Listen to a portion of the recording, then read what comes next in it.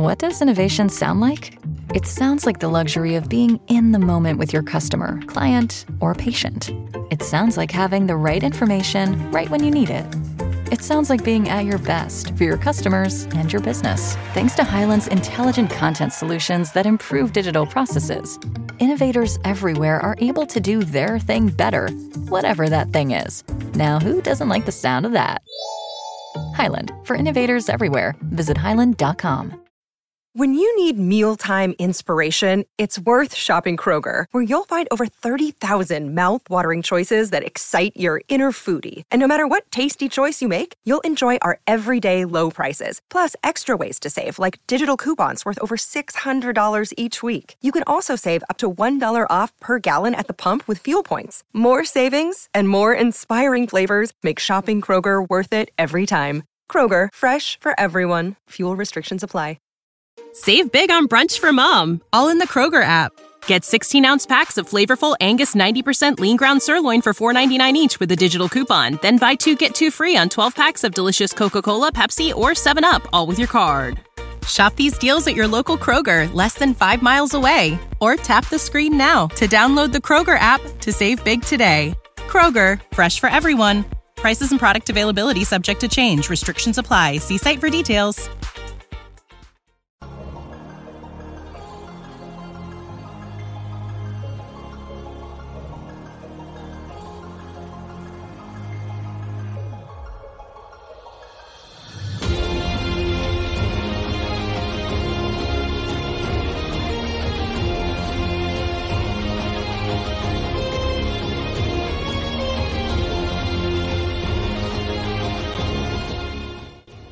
Introducing first, speaking out of Akron, Ohio, representing Team Popping the Boys, the headline god, Jeremy Lambert, and his co-host, speaking out of Atlanta, Georgia, representing more than one royal family, the king of indie viewing, Steven Jensen. And this is the Spotlight on Fightful. Welcome, everyone, to the Spotlight here on Fightful. It is Thursday, December 7th. I am Jeremy Lambert. That is Steven Jensen. And shout out to Big Dick MLJ, as always, for the intro. Thankful you're joining us here on Thursday morning. It is an early morning, but we are here. We appreciate everyone who gets up early with us, or if you're watching on replay, thank you for checking out the show regardless. If you're here live in the chat, leave us a thumbs up on the video, leave us a super chat, get your question, comment, statement read on the air, subscribe to the channel, subscribe to Fightful Overbooked if you haven't done that. Head over to Fightful.com, check out all the news, head over to Fightful Select, so subscribe there, FightfulSelect.com. I think all the plugs and whatnots are out of the way. Jensen, how you doing this morning? I am good. Clear my throat here for everyone. Geez, right at the top of the show. Welcome to the show, everyone. Well, happy Thursday morning to everyone. I see Maggie in the chat. Says Jensen better tell us how the job thing went last week. Put that on the screen. I do not know yet. I had my interview last week. I will say, no joke, I legitimately brought up CM Punk and Cody Rhodes during my actual shoot job interview.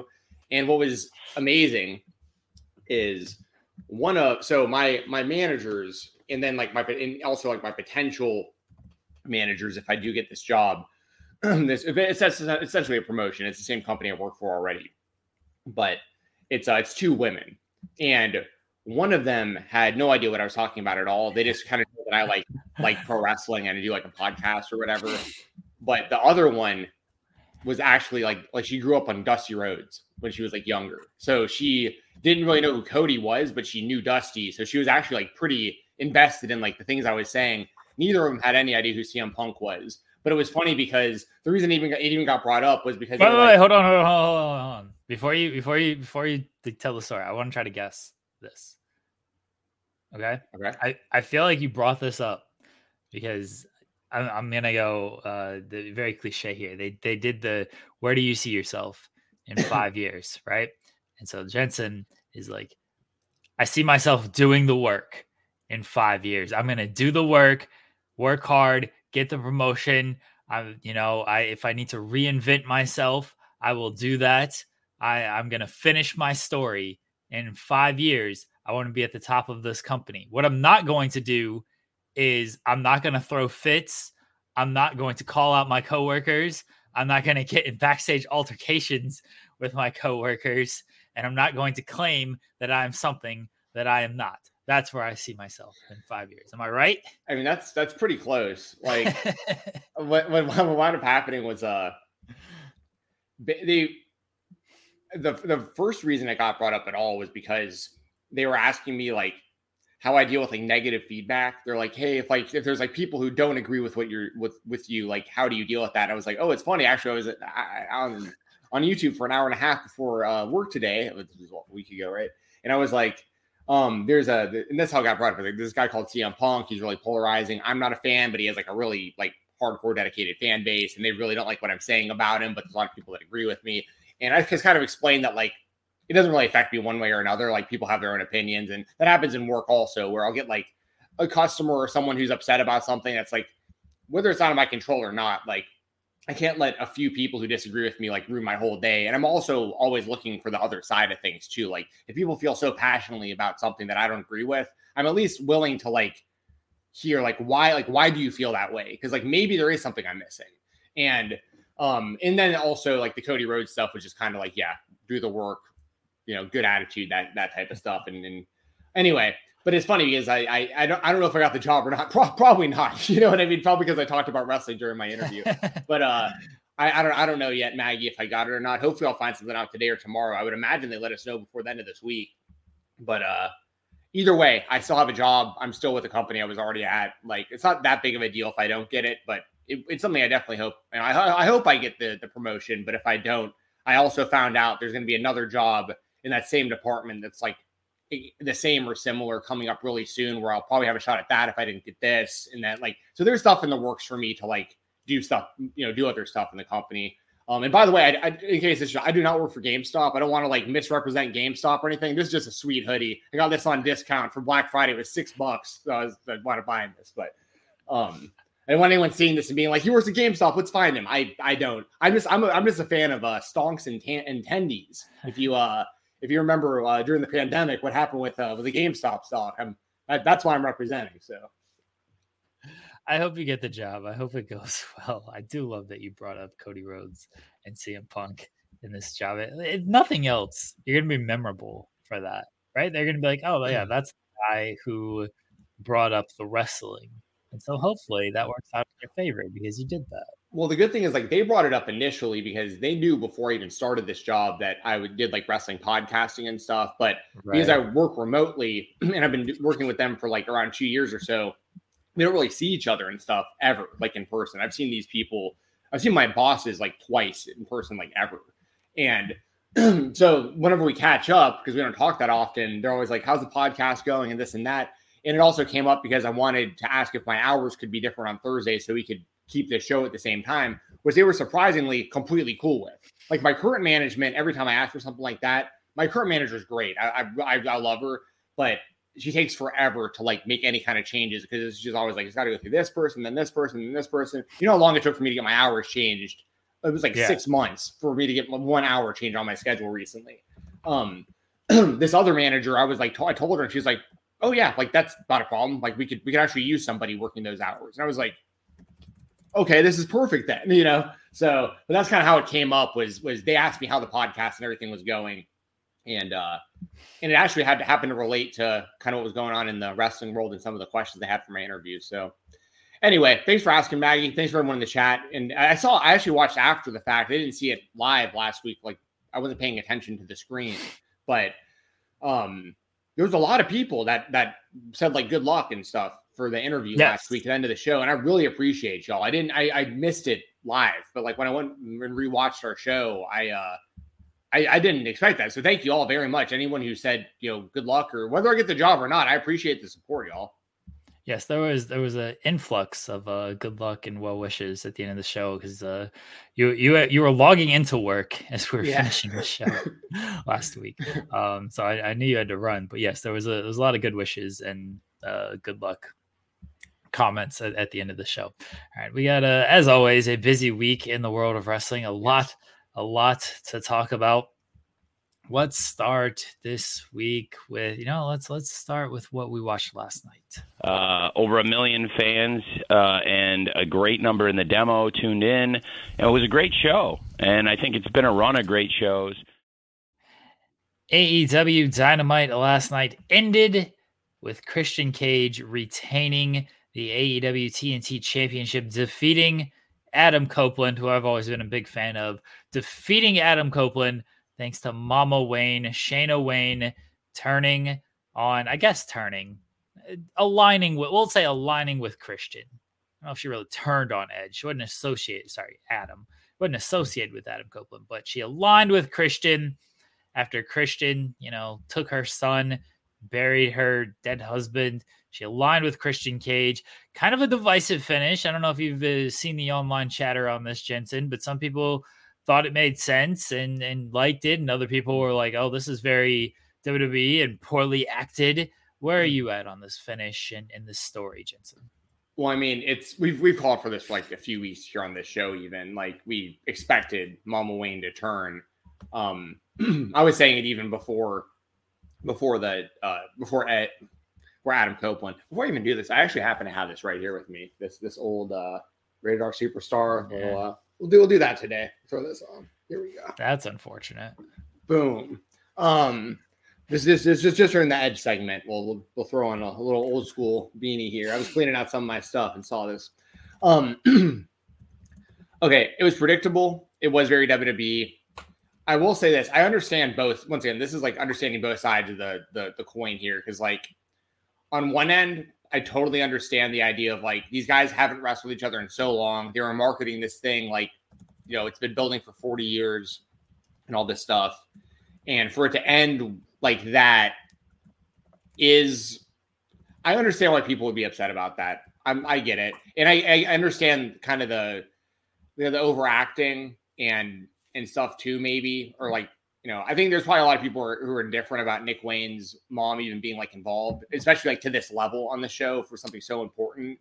I'm not necessarily saying it's a good thing or a bad thing. I'm just saying I can understand why people would or wouldn't, wouldn't like enjoy it, I guess. But I mean, I guess I don't really have a huge problem with it, mainly because I was expecting this to happen. Like I just kind of saw this coming from like a mile away. And especially when the ref went down, I turned to my brother and I was like, oh, here's Mama Wayne any second. And the belt's right there in the ring. Like, it's going to be a whole thing. It was literally exactly how it played out was like incredibly predictable. Now, I'm not saying that's necessarily bad. Like being predictable in pro wrestling isn't always a bad thing. Sometimes you have to be predictable. Like for instance, if Adam Cole winds up being the devil, that's really predictable. Pretty much everyone expects that. But like it would make total sense. Like there are certain times where you just have to do the logical thing and what makes the most sense, even though it's predictable. So from all those stances, like I kind of see all sides of this. I mean, ultimately, this is built to. They're clearly going to have another match at World's End, and I imagine they'll have like a TLC match or whatever they're going to be allowed to call it in AEW. So I don't really have a problem with it because I see the bigger picture here. And I do like that Nick Wayne is such a highlighted part of the show so quickly because I am a big Nick Wayne fan and I love what Christian's doing. And I'm kind of indifferent to Mama Wayne. Like I don't really love her or hate her. Like I understand her role in this story. And I'd imagine at some point we're going to see her like making out with Christian and stuff. They'll probably go like really over the top with it. And she'll be mommy and he's daddy. And like, it's this whole, you know what I mean? So like, and also, just really random side note, but I saw a Sean Ross Sapp's tweet last night where about the Von Erichs being on AEW next week, and he tweeted a picture of Christian's face, and I was like, oh my gosh, that's actually genius. I didn't even think about that. So there's still so much you can do with this Christian stuff, but for right now, I'll say the Mama Wayne stuff was predictable. It kind of played out exactly how I expected it to. It's leading to a bigger match between the two, so I'm really not upset about it, but I understand why people didn't like it. It was predictable. I mean, yeah, we talked about it on the show when Edge, Copeland, concertoed Nick Wayne in front of his mom, and that wasn't going to sit well with Mama Wayne. So it was logical. Like I always dislike because I feel it's a little disingenuous of like, oh, it's predictable, it's predictable, it's predictable. But like if it's logical, I don't care if it's predictable. Like I don't like that's better than me than like, oh, it's unpredictable, but it's illogical. That doesn't make I would much prefer predictable and logical than just doing random shit, but it makes absolutely no sense. Yeah. I'm not gonna get into the Mama Wayne acting stuff. The sit down interview wasn't my cup of tea. I didn't think that was great. Last night, she made it a little too obvious she was gonna hit Copeland, like because she was eyeing him so much and everything. Just gotta stay eyes on Christian, then do the turn. I think even commentary was like, which side is she on? It was like they were like last week, she had to watch her son get hit in the head by Edge, and I think even commentary played both sides, which I thought was kind of strange. You figured that they would just be straight up like she's out to get Christian, so that the turn was more impactful. But it was more of like which side is she on? I was like, it's pretty obvious now. So, it was predictable. It was logical. I didn't mind it. The match was good. I do think they're setting up for a bigger match. I don't know if you can do a TLC match with these guys. I mean, Edge in a TLC match, that's a big risk you're taking. Christian at least did, Darby took all the bumps in that street fight though. Like Christian didn't really take too many of the big bumps in that one. I guess it was 2 out of 3 falls. They just kind of let the rules be a little bit more lax. Yeah, Darby took the majority of the big bumps from what I recall. It's going to be tough to pull that out, like because you kind of need a big bump, and even if you don't need a big bump, ladders are unpredictable. Tables can be a little unpredictable. Chairs you have a little bit of control of, but I don't know if you're going to risk these two guys in that match at this age. It obviously makes the most sense because you're hearkening back to years ago, and that's the match that they helped put on the map. But I don't know. That's a risky one.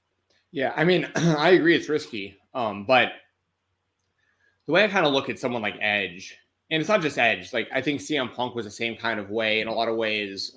There's other veterans that are in this position, and there's more that are going to come.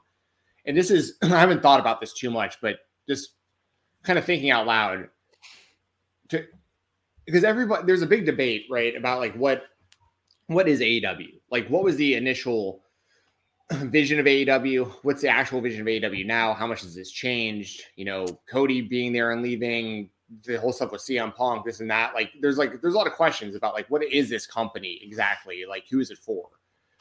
And how can it continue to be like an actual alternative to the WWE versus being like WWE light is what everyone likes to say. Or the kind of the bad rap that something like TNA has gotten like forever. I think the 3 main reasons you like AEW kind of like exists and like what it's best for is like 3 things. One would probably be wrestlers that aren't getting a chance elsewhere. It gives a spot for a platform to a lot of indie talent that isn't on WWE's radar or wasn't and was like kind of floating around the indies, or it's a good place to get discovered or have a big break in AEW off of the indies. You have like the stars that are kind of in limbo, guys like Adam Cole who might leave WWE, and it's like you're too big of a star. Danielson, these kind of guys where it's like they're too big to be just like indie talents. Like AEW's got to pursue certain stars if they're available, and then you have like the Edge category, which I would consider to be like, this is, you go to AEW to write your love letter to professional wrestling, which is actually what CM Punk literally said he was doing when he did like the dog collar match with MJF and stuff. And I legitimately believe that was the intention. And that's how he felt at the time. And I think Edge is in that kind of mode right now. And I think we're going to see more people in that mode. Like, I think AEW can be used really well. Guys like Sting, it's like, you can kind of have your final chapter in AEW and go out your own way with your own story and kind of your own vision of how you want it to leave. Because in the WWE system, not everyone's going to have that. Even Edge didn't have that, where he eventually became just kind of like another guy. He was a veteran. People loved him, but like they didn't really make him a huge deal consistently. And then his last match was just like a random SmackDown against Sheamus, and it's like, where's Edge? If you're a WWE fan, he's just gone now. So I think Edge is in that like writing his love letter to pro wrestling phase right now. So I could see him taking some risks like that. I could see him being like, if this is it, like, I'm down to have a TLC match. Like, if I only have one more match, like, this may as well be it. You know what I mean? If I can write my end of my story, I think that's another reason why Sting goes so hard. It's just like, this is my love letter to wrestling. Like, I have nothing left to give. Like, you know, this is yours. I'm emptying the tank in front of y'all right now before I get out of this. So that's why I think the things like that are possible for Edge and for Christian and stuff, is because they're emptying the tank. Like, they're giving us everything they've got on the way out. And I respect that. I think they're going to do it, by the way. I don't want anybody to get it twisted of like, I don't think it's not going to happen. I do think it is going to happen. I think they're going to do it. I still think it's risky, but look, that's also just professional wrestling, right? So I get it. I get why they would want to do it. I get why it would get approved. You know, the Hardys were going to do a ladder match until they didn't do a ladder match. You know, you made a good point about Sting. Like, Sting still jumping off of stuff and everything.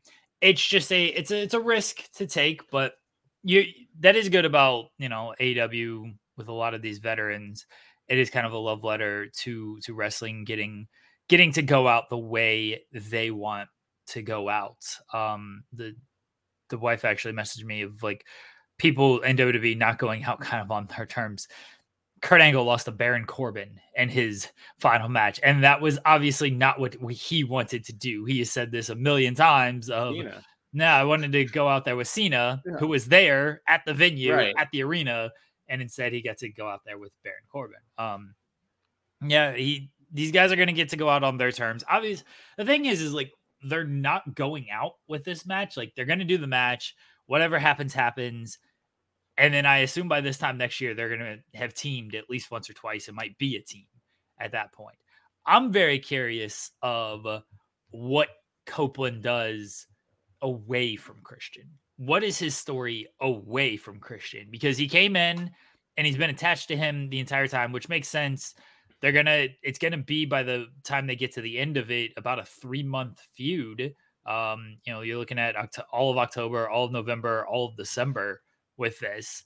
And then what is he? And then at some point they're going to have to do the tag team match or the tag team run, I assume. Like, what is he away from Christian? That's what I want to know with Copeland, because I don't think he should win this title. But at the same time, I can also see him winning this title. Yeah. No, I'm with you. I think he probably will win this title because it's going to continue to be defended, I'd imagine. I don't think Christian's going to lose it to anybody else during this. And you can also, if you have a TLC match or something like that, you can hang the title above. You know what I mean? And that's like... Yeah, nobody gets pinned. Right. So, I mean, and also, like, kind of what we're talking about, too, I saw some... I'm assuming it was... I'm really bad about just, like, surface level, just seeing stuff on Twitter while I'm working. I don't dig too deep in a lot of stuff. But was it from Alba's show about the Hardys, how they feel right now about AEW? Yeah. Okay, because I saw like that also, and I imagine that was the case because you don't really. It's kind of strange, right? Like the Hardys, like they're available on AEW together as the Hardy Boys, and like you don't do anything with them. It's like, and they're talking about feeling like ghosts backstage and stuff, and I'm like so I feel like if you're Edge, stay in this spot as long as you can, right? Like do the TLC matches, figure something out with Christian that's going to be really interesting. And then outside of that, I don't know what the biggest stuff for him is outside of Christian, but I mean, there's a story to be told about him like attempting to win the world title, or like there's plenty of good talent in AEW for him to wrestle that he's never wrestled before. But my point with bringing up the Hardys is like, you don't want that to happen to like Edge and Christian. You know what I mean? Like, cause it is kind of strange. I understand too, by the way, that like there were some opportunities for the Hardys right when Jeff came in and then Jeff was gone. So like, I get that there was things that were derailed with him not being there. Right. You know, I get that, but at the same time, you still have the Hardy Boys on the roster. And like, I always forget they're even there. And then when they are there, it's like them and like Isaiah Cassidy teaming or whatever. It doesn't feel like we're seeing the Hardy Boys on like their final run right now doing anything really important. So I feel like Edge is in a really damn good spot in comparison. I guess kind of what I'm getting at. The thing with the Hardys is we kind of know why they're in this spot. Like, Yeah. do I think that they could mean a little bit more? Yes, but they were gonna win the tag titles, and then Right.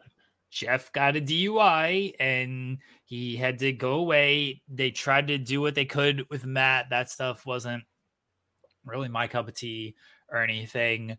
And Jeff came back, but like, I don't blame Tony or anyone for not fully trusting them in a bigger spot. Now, do I think that means they should lose every single match and like be kind of I don't want to say wasted, but it be kind of downgraded? No, I do think they could get a victory here, like a Rampage victory of just like, hey, the Hardys won, cool. Because if you just beat them, and this is, if you listen to the podcast with Matt Hardy, the context is a lot better. Of he's basically just saying like, make us mean a little something, so when we do lose and we do want to elevate somebody, that actually means something. If they just get beat every time, it doesn't serve any purpose. They're just jobbers. Right. At that point, it's like, okay, you beat the legendary Hardys, but like everybody's beating the legendary Hardys right now. So like, who cares? This win doesn't mean anything. Literally everybody beats this team. So I understand their frustrations there.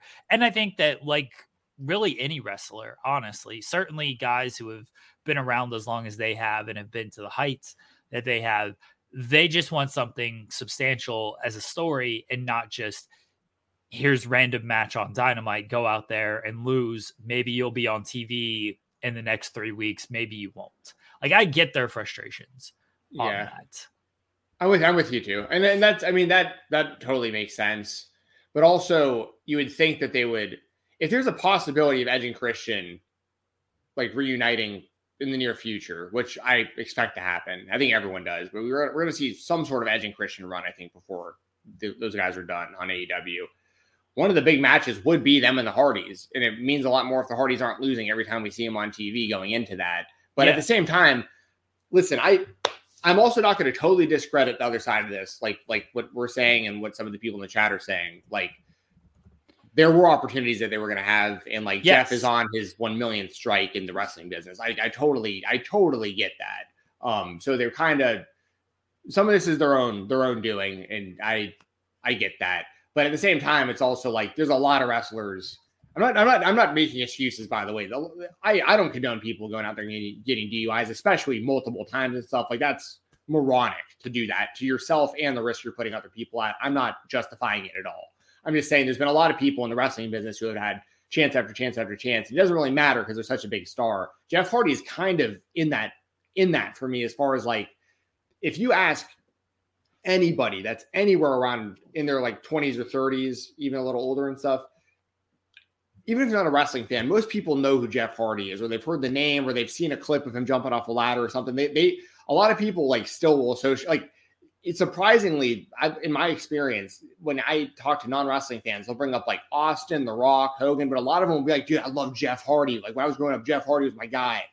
And so it's like he's still, it just feels like he is kind of like a ghost walking around. He is kind of a shell of himself, I guess, in a lot of ways, but a lot of it is his own doing. I'm not discrediting that, but there's like this weird balance you kind of have to play where it's like, it's still Jeff Hardy. It's still the Hardy Boys. You still got to figure something out that makes sense. But at the same time, if you're Tony, you can't, it's tough to like, I understand it'd be really tough to like, to have like a booking, like have the book right in front of you, right? And you got the pencil in the book and you're writing out and you're like, okay, 6 months from now I'll do Edge and Christian versus the Hardys.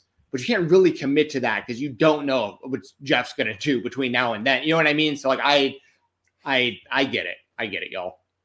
They're definitely taking it, you know, as slow as they need to take it with the Hardys. And I really think the only match for the Hardys right now is Edge and Christian. Like, that's a match. I think people still want to see that match. I don't think it hurts anything if you give the Hardys victories on Rampage against ROH Team A. You know, like a quick win, like just give them some victories to build them up a little bit. The tag team division in AEW,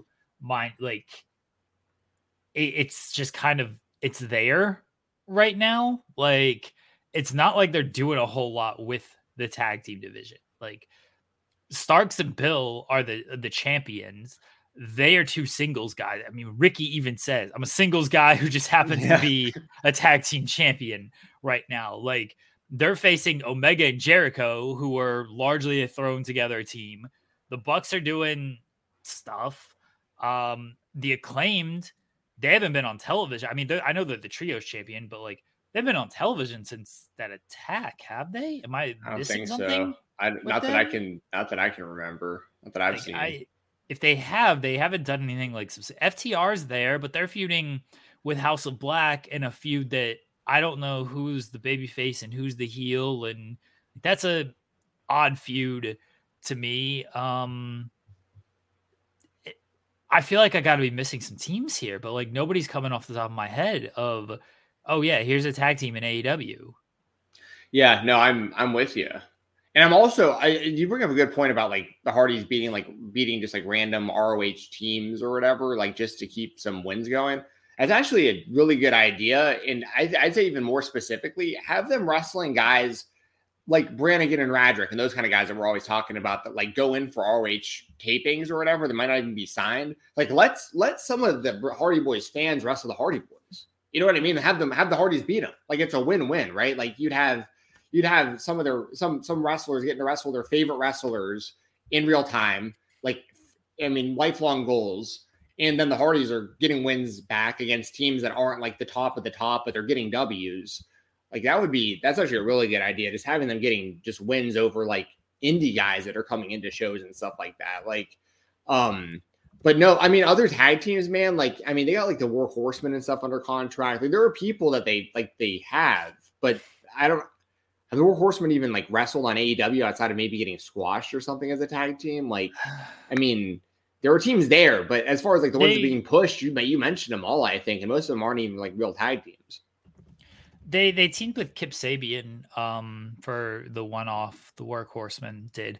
I remember when, FTR did the open challenge and people were like, oh, this is really exciting. And FTR had the matches with like Iron Savages, Workhorsemen were one of them. And people were like, oh, this is great. Like they elevated these teams, and then those teams were never on TV again. Like that open challenge didn't really accomplish a whole lot because nobody actually got any substantial time coming off of that. It was just matches for the sake of matches, which kind of became the point of a lot of these open challenges that they were doing just every single week in 5 different divisions for a while. But yeah, the tag team division, it's, people are saying it fell off. Like, chat, help me out. Like, am I missing a team? I legitimately want to know. You're technically missing a team, but I mean, think about this: the Ring of Honor Tag Champions. Who are they? That doesn't count. But I'm just saying, like, that's like across the board. Like Tony Khan booking both these companies. That's not even a real tag team, and that's the tag champs, and it's like MJF and whoever's available. But technically, MJF and Adam Cole are both 2 singles wrestlers as a tag. You know what I mean? It's actually the same thing for Ring of Honor. It's all across the board. It's just singles wrestlers that are being thrown together for storyline purposes or because there's nothing else going on. Yeah, it's kind of. And listen, this was a fear of mine when they brought in the trios titles. And I'm not saying that this is like a product of that, but I had this fear of like, you bring in these trios titles and then you're going to start, like, does that mean that these teams have to mainly focus on trios? Because like the Acclaimed is mainly doing that. And like, the Elite was mainly doing that when they were, and like the House of Black, the same kind of thing. And I don't know. I think it convolutes a lot of stuff. I'm not necessarily saying the trios titles are a bad idea, but like, I mean, I completely forgot the Acclaimed held them until you mentioned it just now. So, yeah, the trios division doesn't really exist at this point either because the champions has been on television for like a month now. They're doing the C2, and that's taken up a lot of time, and that's been really good. And other stuff is just gonna have to go on the back burner because of it, and that's largely what we're seeing now. Just stuff has been on the back burner because they're having to fill time with the C2 matches, and they took out the Acclaimed. I do wish they would reheat up the tag team division a little bit though, whatever they can do. And I don't know if Edge and Christian are the guys that reheat to bring this all back around. I don't know if those are the guys that fully reheat the tag team division, but when we get there, we will get there, and I'm sure they will have a tag team title match against FTR when they're the 5-time champions. Yeah, I'm with you. I totally see that happening. The other AEW spotlight is, speaking of one half of the ROH tag team champions, MJF laid out by a broken bottle in the back. We were supposed to get MJF and Samoa Joe against two of the Devil's men. Joe came to the ring, and the spooky lights flickered and went out, and then there were the Kenny Omega called them the Putty Men from Power Rangers, were surrounding the ring. And we saw MJF laid out backstage with a glass bottle, a beer bottle, allegedly. And we had the promo between MJF and Hangman Page a little bit before this. So the idea is that Hangman Page, where MJF did accuse Hangman of being the devil. And so the idea is that Hangman is the devil and that he attacked MJF, or that Hangman is just being framed as the devil. What are your thoughts, Jensen? Well, I think Hangman is definitely being framed. We're trying to think. I hope Hangman's being framed, because they don't need him as a heel. No. What are we doing if we're making Hangman Page a heel? Well, and it's funny because he's almost getting like a heel reaction to a degree because people love Swerve so much now, which is kind of interesting. It's been strange seeing Swerve get so over being that character, but his work is so good that like he's over. I don't mind it, by the way. Like, I think he's doing great stuff, Swerve. And I'm really looking forward to Swerve versus Moxley. We'll be talking about that next week, I'm sure. But as far as I know you tweeted about it, and I've seen a lot of people mention it. I mean, real glass. This is we got the real glass with the bottle. We had the real glass with what you're talking about just now with the Acclaimed being taken out. So if it isn't MJF, if it isn't Adam Cole, which I still think it's very likely Adam Cole, there's more and more clues there leading towards Jack Perry, which I'm totally fine with too. I've said it before on the show. If Jack Perry returned and his theme music is Cry Me a River by Justin Timberlake, then this is all worth it. But I mean, I think it's really clear that that obviously Hangman's being framed for this, but I like that he's involved. I like that they're keeping Hangman, in the main story of the company. Because Hangman, I don't want him getting lost in the mix coming out of that Swerve match, because that Swerve match was awesome, and Hangman's awesome, and he means a lot to AEW. But yeah, I mean, I guess ultimately, to answer your question, I think Hangman is definitely being framed. And then also the, Samoa Joe, the henchmen or whatever being around the ring. One of them, don't know if it was or not, but there's more and more hints that this is Undisputed Era. It feels like, one of the guys was moving around like Kyle. I don't know if it was Kyle, but there's been stuff about him being backstage again recently and stuff. I love Kyle O'Reilly. Kyle O'Reilly is one of my favorite pro wrestlers ever. I really, really hope he's healthy again. His health means more than him being back, because I know he went through it with this recovery. But and Kyle was just catching his stride in AEW when he got hurt too. He had just beat Darby on pay-per-view or whatever. And he was looking, he lost to Moxley in the finals of that tournament. Kyle was right there. So I'm hoping that that's who ultimately is behind all of this. I hope it's Adam Cole as the devil, and it's Kyle O'Reilly, Roderick Strong. I mean, maybe Bobby Fish is back. I don't know, but maybe they got. Yeah, I would love to see. You all know I love me some Bobby Fish. One of the guys looks like Wardlow, which would make sense if he's involved, given his history with MJF and stuff. But also last night leads me more and more to believe that MJF isn't the devil. Even though technically we didn't see the attack and it could have all been planned, but the thought now is they mentioned earlier in the show that Hangman basically said, last week you made it look like your own people were attacking you, but you're not really getting hurt and this and that. You're just trying to throw us off. We know you're the devil. You've been the devil the whole time. And then the next thing we see is MJF laid out with he got hit with a beer bottle. I doubt it was James Storm, everyone. I doubt it was James Storm. Although that would be cool. Shout out to the Cowboy. But But yeah, that's where I'm at with everything, I guess. I don't think it's James Storm either. He did tweet about it though, which was funny. I still think it's Adam Cole. I think that makes the most sense. The real When you need mealtime inspiration, it's worth shopping Kroger, where you'll find over 30,000 mouth-watering choices that excite your inner foodie. And no matter what tasty choice you make, you'll enjoy our everyday low prices, plus extra ways to save, like digital coupons worth over $600 each week. You can also save up to $1 off per gallon at the pump with fuel points. More savings and more inspiring flavors make shopping Kroger worth it every time. Kroger, fresh for everyone. Fuel restrictions apply. Save big on brunch for mom, all in the Kroger app. Get 16-ounce packs of flavorful Angus 90% lean ground sirloin for $4.99 each with a digital coupon. Then buy 2, get 2 free on 12 packs of delicious Coca-Cola, Pepsi, or 7-Up, all with your card. Shop these deals at your local Kroger, less than 5 miles away. Or tap the screen now to download the Kroger app to save big today. Kroger, fresh for everyone. Prices and product availability subject to change. Restrictions apply. See site for details.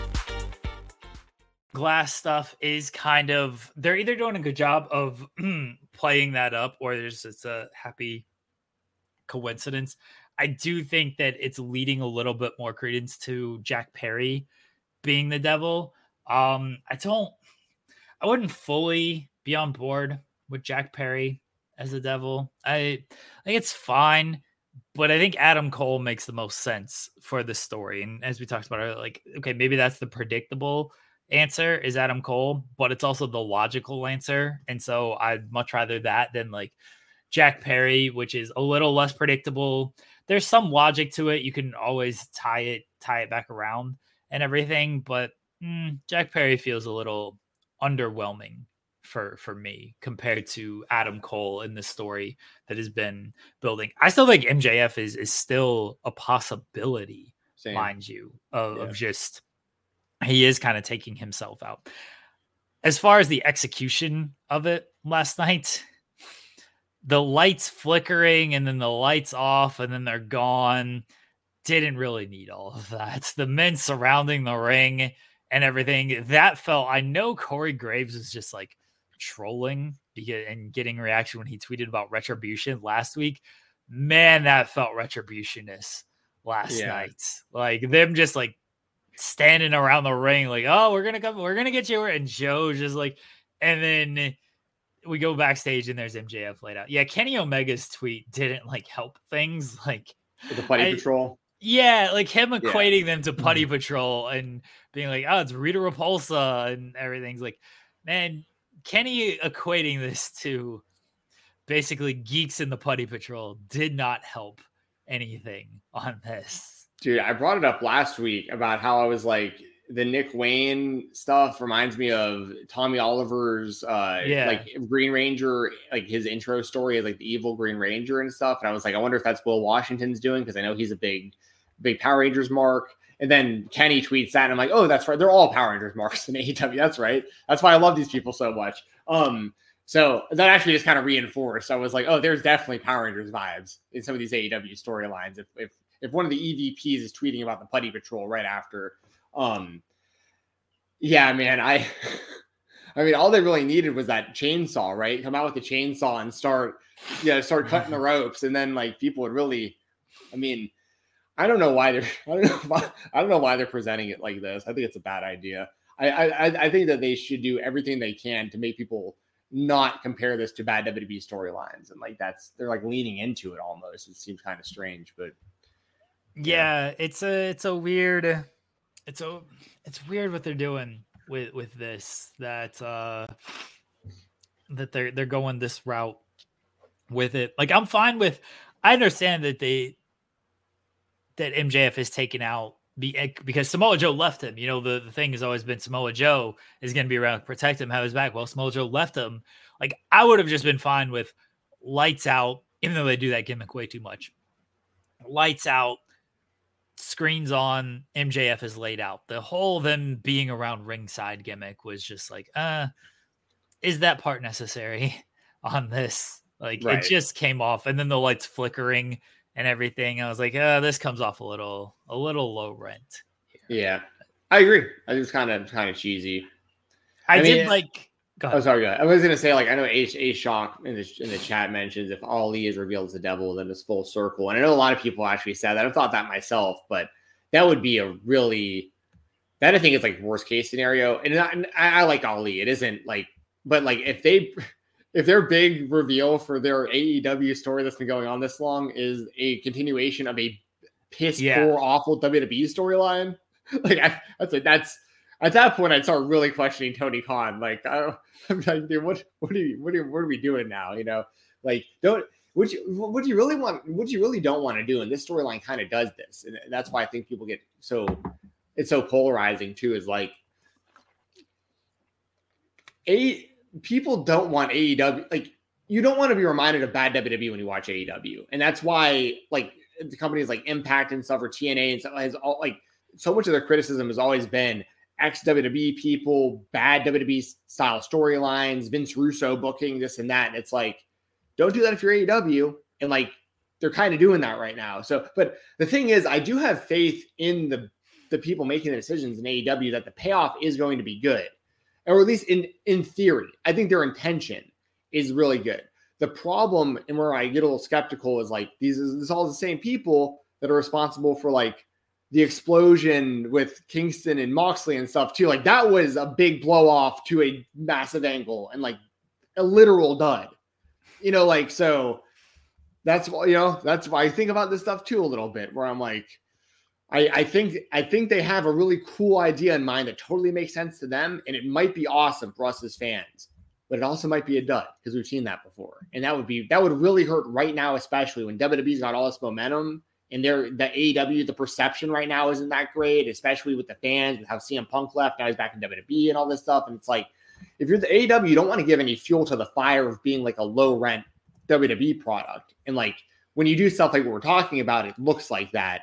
So you better have a real plan here that's going to pay off like the AEW fans in like a good way. I think Ali is a worst case scenario. I agree. For the same reason you said, of if you reveal Ali, you're literally just doing it because it was a thing in WWE. Like, that's the tie. And you don't want that tie. Like, you just don't want the reveal is, this didn't work out in WWE, but I have a history of being a hacker and leading a group, and I'm going to get it right this time. And it's like, I don't think people really care to see that. Like, that does not scream alternative. That screams, it literally screams of something WWE failed at, and now we're going to try it over here. Just don't do it. Just do it better by doing basically what you're doing, and then having a better payoff and a better reveal, not the reveal being a failed WWE project. That would just be, well, I mean, just imagine if like Ali came back and like, it's like revealed that like the guys take their masks off and like, it's like Roderick Strong is one of them. He's like, yeah, everyone, this is Strong Neck. All right. And then like, they like, you know what I mean? Like, you know, Bennett pulls his off. Yeah, Smiley. You know, like, it renames them all like Retribution members. I mean, that would just be I'd probably stop watching AEW, honestly. I love AEW, and I'd be like, if y'all are redoing Retribution, click. I'm gonna go to Dave and Buster's for half off Wednesdays now. But yeah, I don't. And Dave Langer in the chat said AEW is crushing it right now. Listen, I think AEW's product is still great. Like, I love AEW. Don't get me wrong. I'm being a little critical on them because of this like one particular story we're talking about with the Retribution type stuff. But I'm also not one of those people that thinks AEW is like in trouble. Like, I think in comparison to the WWE, things have changed, right? The pandemic's over. WWE is in a really good spot right now. AEW is still in a very good spot in comparison to any other professional wrestling company that's ever attempted to be a professional wrestling company. AEW is doing fantastic. They're doing very good business. They're making a lot of money. I'm not worried about their actual business at all, like a lot of people seem to be, or the ratings or whatever. I'm really not like that. But these are the kind of things that make me a little skeptical about the future of the company. And because I love AEW, I don't want them making bad decisions that are going to like turn off part of their fan base. I'm with you. And I know Jimmy and Sean did a thing of of the sky falling with AEW and everything. Like, no, I don't think that's the case. I understand ratings are what they are. I understand tickets are what they are. Like, do I want it to get better? Yes, absolutely. But I don't think they're about to go out of business type of thing. No. It's just, it's a cold period a little bit when it comes to ratings and ticket sales, and they got to find a way to make it hot again. And that's sometimes easier said than done. But I think the product since the C2 started has been good, because you're giving us matches with stakes, and all of these matches have been really good. There's some stuff that they can improve on, but I mean, like, there's some stuff every company can improve on. That's just how it goes in wrestling. But yeah, I don't think that they're not going out of business tomorrow. Everyone who thinks that is just, they're reacting on social media. Yeah. They have to go to the extreme, which is always stupid. And all we're doing right now is kind of spotlighting like one kind of small negative about a story that could wind up being awesome with the payoff. I don't even think it's a negative. So yeah. I didn't actually like mention this part of like the Hangman stuff. Like, I like that Hangman is now involved in this. Like, I always want Hangman to have a prominent role on television. I've said it many times on any show you've watched me on. He should be the top babyface. He should be the top babyface. Like, that's just, it's there. It's right there for them. And this is a good way to potentially babyface MJF, or not MJF. He's kind of already a babyface.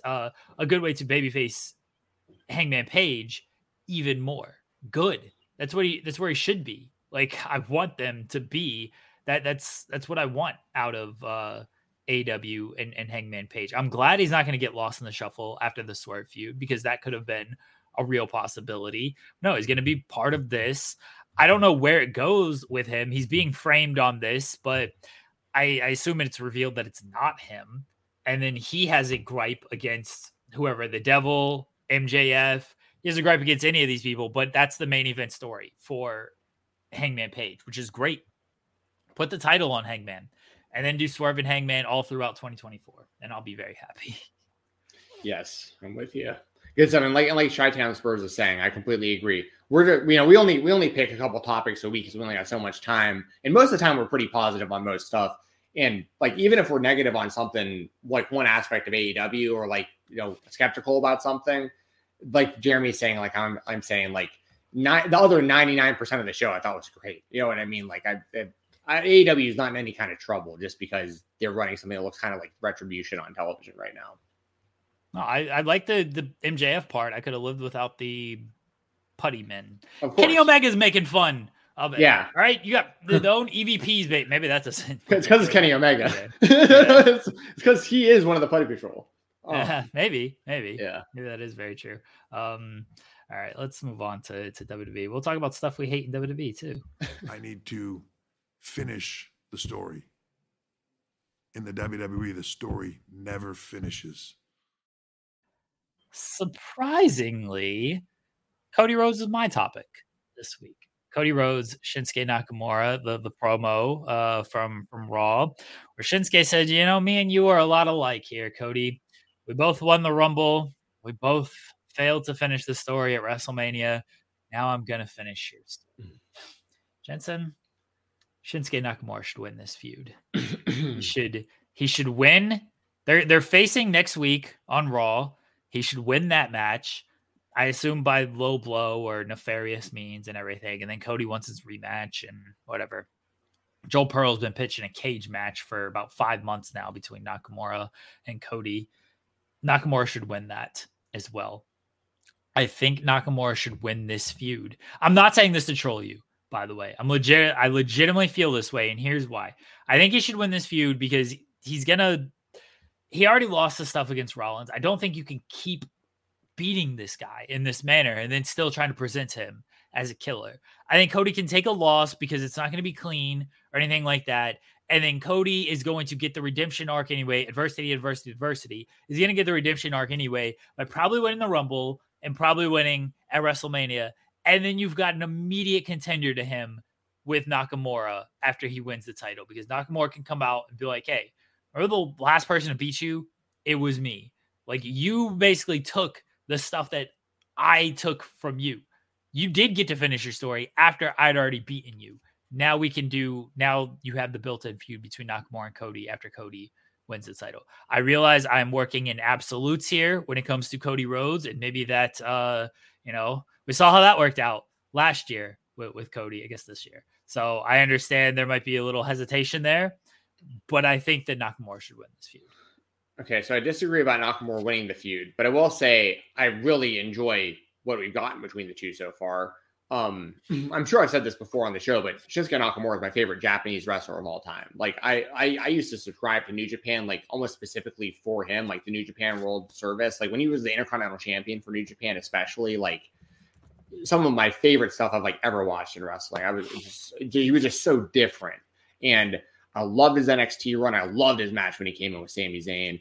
And I've always been a Nakamura guy. Like, he kind of got lost in the shuffle over the last couple of years and stuff. But like, I'm a big Nakamura fan. I really am. So like, I'm really happy that Nakamura and Cody are having a program with one another. And I also really like the presentation of Nakamura, how they're letting him speak Japanese and doing the subtitles. I think that's like, it's just different, right? Like, we just don't like, and it comes across like he's like a movie villain or something. He's like cutting like a movie villain promo with like, it's like I'm watching I don't know. It's like I'm watching some. I recently got into anime a little bit. I don't even know the name of the show. It's like this basketball anime show, and it's Japanese, but they dub it in English. And the dubbing is a little off because, like, they're translating it. But I've gotten kind of, I've started to really respect kind of what anime is. I never really got into it. I never even got into Dragon Ball and stuff before. But when I was watching the Nakamura stuff, maybe just because I've been watching these animes recently, I was like, damn, like, this is like really good. Like, I love the delivery Nakamura is giving here. I love that he sounds so comfortable, because sometimes too, like when you make someone speak what isn't their first language, like they're maybe a little hard to understand, or they're trying really hard to like get the point across. Nakamura just seems so comfortable just saying what he needs to say, and we get the message right there on the screen. Cody knows exactly what he's saying, and the story makes sense. Nakamura won the Royal Rumble and then lost at WrestleMania, just like Cody did. Everything that Cody, all these reasons that people seem to love Cody and want Cody to finish the story. No, everyone forgot about Nakamura, and he never got to finish his story. I was there at that WrestleMania, him and AJ Styles, live in New Orleans, and that was a massive disappointment, like, for what we were all expecting out of that thing. And I feel like ever since then, Nakamura really never caught back to that level, and this feels like he's back there. Like, I really like the Nakamura stuff with Seth. I love the stuff between him and Cody so far. I wouldn't be that upset with Nakamura beating Cody for whatever reason, like, on Monday in their first match. But ultimately, and I'm not just saying this to be a big Cody Rhodes mark, but ultimately, I think, like, you can't have Cody taking like losses in feuds heading into beating Roman Reigns at WrestleMania. Like, he has to beat Nakamura in this feud eventually. What if it's a cage match, and I don't like Escape the Cage, but Nakamura just gets out of the cage first? I mean, that's better. And so something like that, I don't love the idea of, because Cody still loses, but that would make your scenario later on make even more sense, where it's like, if Cody's the champion and Nakamura wants to challenge for that title, he can say, well, I beat you. And Cody's like, well, you did, and I want to get that win back, but you didn't pin me. So, like, let's really settle this, And listen, there are very few people I would even consider this about, as far as like getting wins over Cody in any way, shape, or form right now, heading into WrestleMania or heading into the Royal Rumble and then WrestleMania. Nakamura is one of the few exceptions of people. I have so much respect for Shinsuke Nakamura that, like, I would consider scenarios that make sense as long as it keeps Cody on track to finish the story. A-Shark saying, what does Nakamura do after that? After he beats Cody, he squashes Jinder Mahal on just an episode of Raw. Don't care how. He just beats him in 3 seconds, because that was a match he should have won at SummerSlam to win the title and didn't. So he just beats Jinder Mahal, and then he beats AJ Styles at WrestleMania. And then that way he's coming off of big win at WrestleMania. So it makes sense when he steps to Cody to challenge him, because in a way, Nakamura then finishes a portion of his story. He we retcon the Jinder Mahal stuff. And then he gets the win against AJ at WrestleMania, coming off a big victory, challenges Cody for the title. Let it out. Okay. He's got the victory over Cody as well, whether it's escape the cage or he pins him or whatever. He doesn't just, he's not going to win the Rumble. That's still going to be Cody. He's in the Rumble. He loses. He gets eliminated by whoever. Maybe AJ. Maybe AJ eliminates him. And then that sets up Nakamura and AJ at WrestleMania. And then, he beats AJ at WrestleMania. And then we get Nakamura and Cody. I got this planned out, Shockey. I'm not Joel Pearl over here just throwing ideas out willy-nilly with no follow-up and like no plan for all of this. I had this planned out. And by the way, off topic a little bit, Shock also asked, it was a show titled Kokoro Basketball that I saw. I think so, actually. I think that was it. I've only seen a couple episodes, but there's like, I think I saw it was like 3 seasons long, and it's like 26 episodes a season.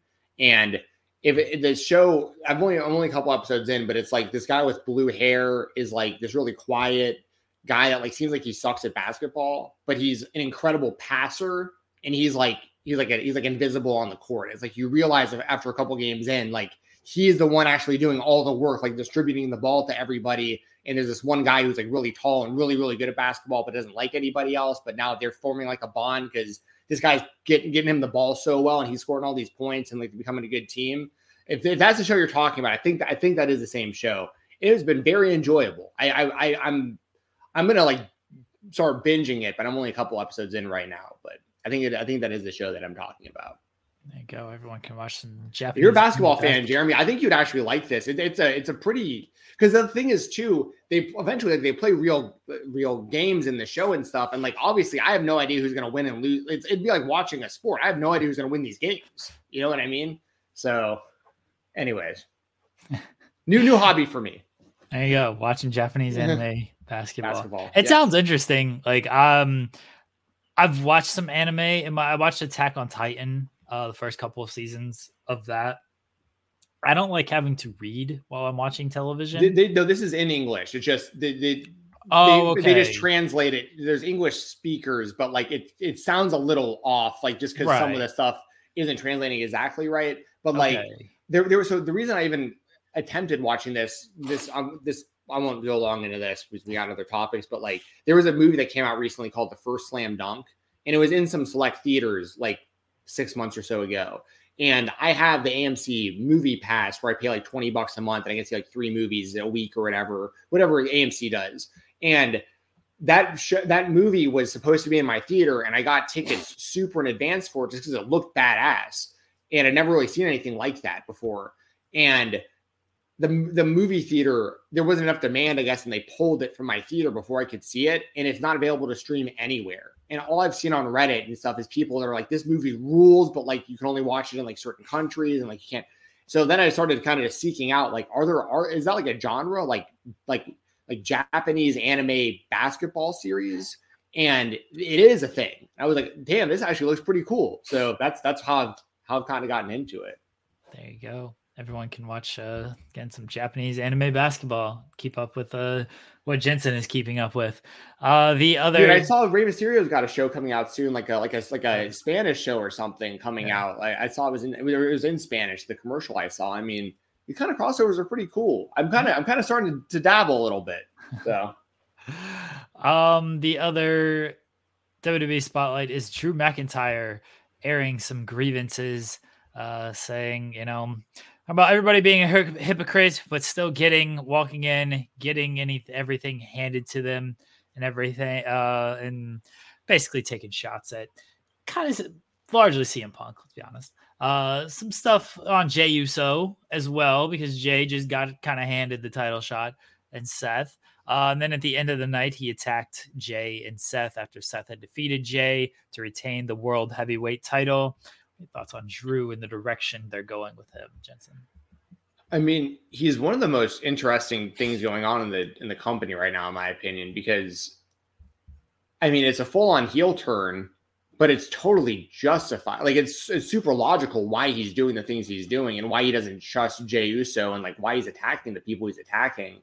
And he never joined the Judgment Day, but like out of mutual interest, he was in war games and stuff. And I don't know. I just kind of wanted to spotlight it for that reason. Like, I like Drew a lot as a heel. I think Drew is like, even, this is random, but every now and then, like on a Pluto TV, I'll just put on the TNA or the Impact station, and they just air just old Impact just constantly on there. And I randomly came across like some Drew McIntyre era TNA the other day, and I watched it, you know, as it was happening years ago. But even then, I was looking at him and I was like, this is before he like put on even more size and stuff, you know. And I was like, damn, the transformation this guy's had is like super, super noticeable. And like, he's really damn good in the ring. He's super believable. He's a true veteran at this point. Like, he really checks really every box you would want out of like a top guy in the WWE. And I know he's been their champion before and everything, but he also got a really unfair shake with, you know, he beat Brock during the pandemic and no one was in the crowd. He was the champion for years. I've talked about it before on this show. My brother always calls him COVID champ because like every time my brother would come over during the pandemic, it'd be no one in the building and Drew McIntyre's out there just busting his ass, having the best matches he possibly can in front of no fans. And then by the time the fans are back, he's not, they haven't, you know, it's Lashley. And it's like, I love Bobby Lashley, nothing wrong with him. And I agree with what he was saying about CM Punk recently as well. But I think that like Drew McIntyre's got such an unfair shake as their top guy. And he has so many grievances that make sense for him to be pissed off in this company and this show. And on top of that, we also know behind the scenes, at least to our knowledge, or at least my understanding, you might know more than I do, but like Drew McIntyre isn't even like locked in to WWE long-term for real. Right. So like a lot of this is kind of like, I'm not saying he's airing his like real life frustrations on television. That's not what I'm saying, but it's one of those things where like, I have that in mind too, where like everything he's doing on TV, they're in this position. I kind of feel like where they need to push McIntyre to a certain level to keep him happy enough to want to stay there going forward. And he deserves to be in that spot too. So like they need to figure it out on both sides. And I think this is that, I guess is what I'm getting at. Like this heel turn and what they're having him do right now, this is good for Drew. This is good for the WWE. And I think that this, depending on what comes out of this and where this is heading for Drew heading into Royal Rumble and potentially WrestleMania, is going to be kind of like the decision maker for him, probably, of like, should I stay here? And like, because they're treating me like a top guy and like, I'm going to stay a top guy, or I can kind of see the writing on the wall. They're kind of going this direction. Now's a good time for me to get out and try something else. I love what they're doing with Drew. I love what Drew is doing with what he's been given here. A lot of times the best heels are the ones who speak in logics and have logical complaints about things, but they present it in such a way that they come off as dicks. And then their actions are also, they are dicks about things. Like Drew is right in what he's saying. He believes he is right. A lot of fans, I'm sure, believe he is right. But his tone, the way he says it, makes him not likable. And then he attacks very likable people in Rollins and Jey Uso. So that makes him unlikable. I'm not worried about fans getting behind Drew because they're like, you know what? Drew was right. He's right about these things. We should cheer for Drew because everybody is getting handed things right now. Like Drew was screwed over here. I feel for Drew.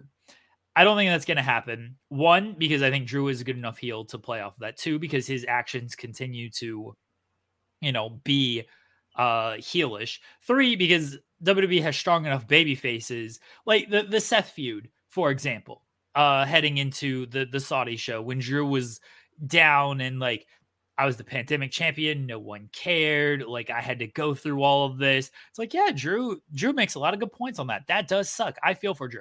And then Seth is like, dude, quit fucking bitching. Everybody had to go through this. Like you weren't the only person who had to live through this pandemic. We all had to live through this. Like, you know what? Drew is bitching. Like Seth is right. They have good enough baby faces to still make Drew out to be a heel.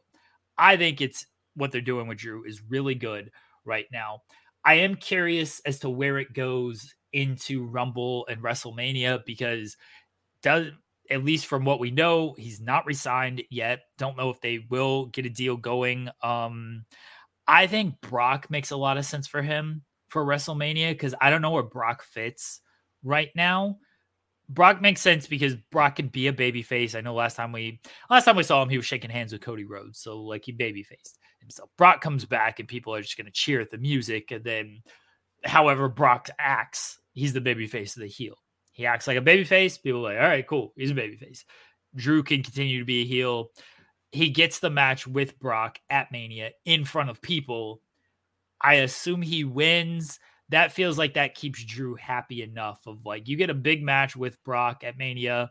You've been at the top or near the top of the card really since your return. I mean, he came back at Money in the Bank, did Gunther at SummerSlam, and then has been involved with Judgment Day, Seth, Uso stuff since just a couple months ago.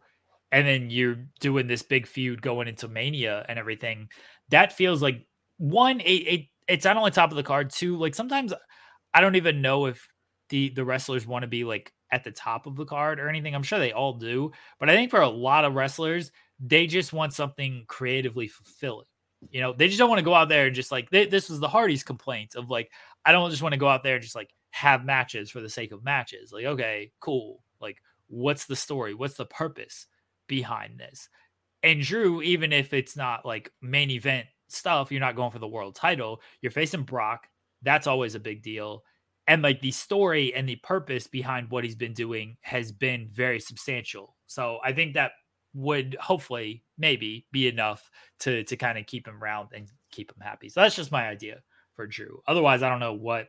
Otherwise, it's tough for me to kind of figure out where he fits because they got a lot of pieces right now and they got a lot to figure out. And it's not a bad thing that they have so many guys who like need substantial roles going into Mania, but that unfortunately means somebody has got to just kind of be almost in a leftover position and you got to figure it out and then make the best of it. Yeah, no, I'm with you. Yeah. I mean, that all makes sense for Drew. I could see him getting another win over Brock at Mania potentially. I mean, there's plenty of stuff you could have Drew do that would be good, but I understand what you're saying too about it being like high level enough to quote unquote like keep him happy. Not that Drew. I'm making it sound like Drew's like disgruntled or something. I have no idea. Like I just, you know, if he's on the fence, I guess there's little nudges one way or the other. Like for instance, I think that Brock Lesnar and Gunther would be awesome. Like personally, that's what I would like to see, something like that. But like, you know, Drew could do something against like Orton, which would be big. Maybe like him and Sammy, like depending on how. Like, I mean, there's him and Jay would make a lot of sense, but I feel like they're going to do Jay versus Jimmy probably at WrestleMania. But I don't know. I mean, it's going to be interesting to see what they do with Drew though going forward because I mean maybe. I don't see him winning the Royal Rumble. Because here's the thing, I know people all expect like me to think that Cody's gonna win the Royal Rumble, and I think that it's likely, but that's not his only way he could get to the WrestleMania. He could win like Elimination Chamber or something still too. No. It's gotta be the Rumble. It had because I've said this because Joel has tried to anybody like thinking of how to get Cody to Roman that isn't the Rumble is overthinking and just trying to come up with a different, like trying to go against the grain. The winner of the Rumble has to challenge Roman. It just has to be. Otherwise, the winner of the Rumble looks stupid for being like, I just won the Rumble. I get the guaranteed shot at WrestleMania. I'm going to challenge Seth Rollins, not the guy who's held the title for 3 years. That is the guaranteed last match. Like, no offense to Rollins or whoever is holding that title. We know that's not the big title. Seth has done a great job with it, but that's a night one, maybe main event. Roman is the guy that you want to beat on that stage. So the winner of the Rumble has to challenge him. You're right about that. You're 100% right about that. The only reason I was thinking anything differently is because Cody won the Rumble last year, obviously. But I think that is pretty much the story is going to be because like he won from number 30 last year. They'll probably make him win from number 1 or something this year. And then, I mean, then you pretty much have it lined up exactly like last year. It's just the real story here to finish the story this time is not making the small mistakes that cost him and actually getting the job done this time. having an extra friend because he had Kevin and Sammy to take out the Usos, but he didn't have anybody to take out Solo. He has Jay now. Is that what you're getting at? Well, I'm just saying last year the mistake was he only had 2 friends. He needed 3. Right. So now this he's year, this year, yeah, he's got Jay who can neutralize Jimmy, but then who's his friend to neutralize Solo? John Cena. John Cena's going to come back and take out Solo. I mean, I could see like all of the people that like the bloodline has wronged kind of like coming together, maybe. You know, like maybe like it's like a kind of a random mixture of like 5 or so people who have been screwed by the bloodline one by one, just like stop. Like that'd be kind of a sweet finish. Like if like the bloodline is like the ref goes down or something, and it looks like it's going to be just like last year. And like Heyman's up on the ramp or whatever, or up on the apron, and Solo's up there with his thumb ready to. They're pretty much going to execute just like they did last year. But like as this is happening, like you know, like. Whoever, Jay stops somebody, and then like Sammy and Kevin stop somebody, and then like Randy stops somebody, and then like even like Drew, maybe like he's been a heel this whole time, but he turns babyface because he's like, no, I'm not letting the bloodline get away with this again. I don't even like Cody, but I'm screw this. Like, and he like all these people the bloodline have wronged like one by one to start like stopping people from the bloodline from getting involved, and it leaves it to where Cody and Roman are alone. And he finally hits that third crossroads and gets him. I love this. I love that he's going to do all of that. And all these people come out. I got a better finish though for you. Cody's distracted by all of this. He's like, oh yeah, this is great. They're all coming out to save me. They're stopping Solo. And then he turns around and gets hit with a Superman punch, and Roman wins. Not even a spear. Just the Superman. Doesn't even give him his finish. Oh my God.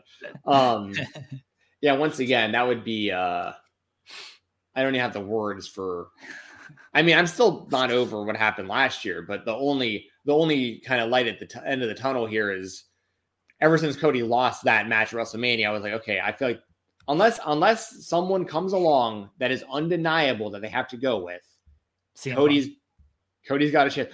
But no, we're not going to go down that rabbit hole today. But what I will say, I don't know if you saw this. I mentioned you in this tweet, but it was from the Fightful account. So like, yes, yeah, I saw this. Yeah, dude, that LA Knight parade, that the guy in the parade doing the LA Knight, yeah, I loved that. Like, I legitimately marked out for that, huh?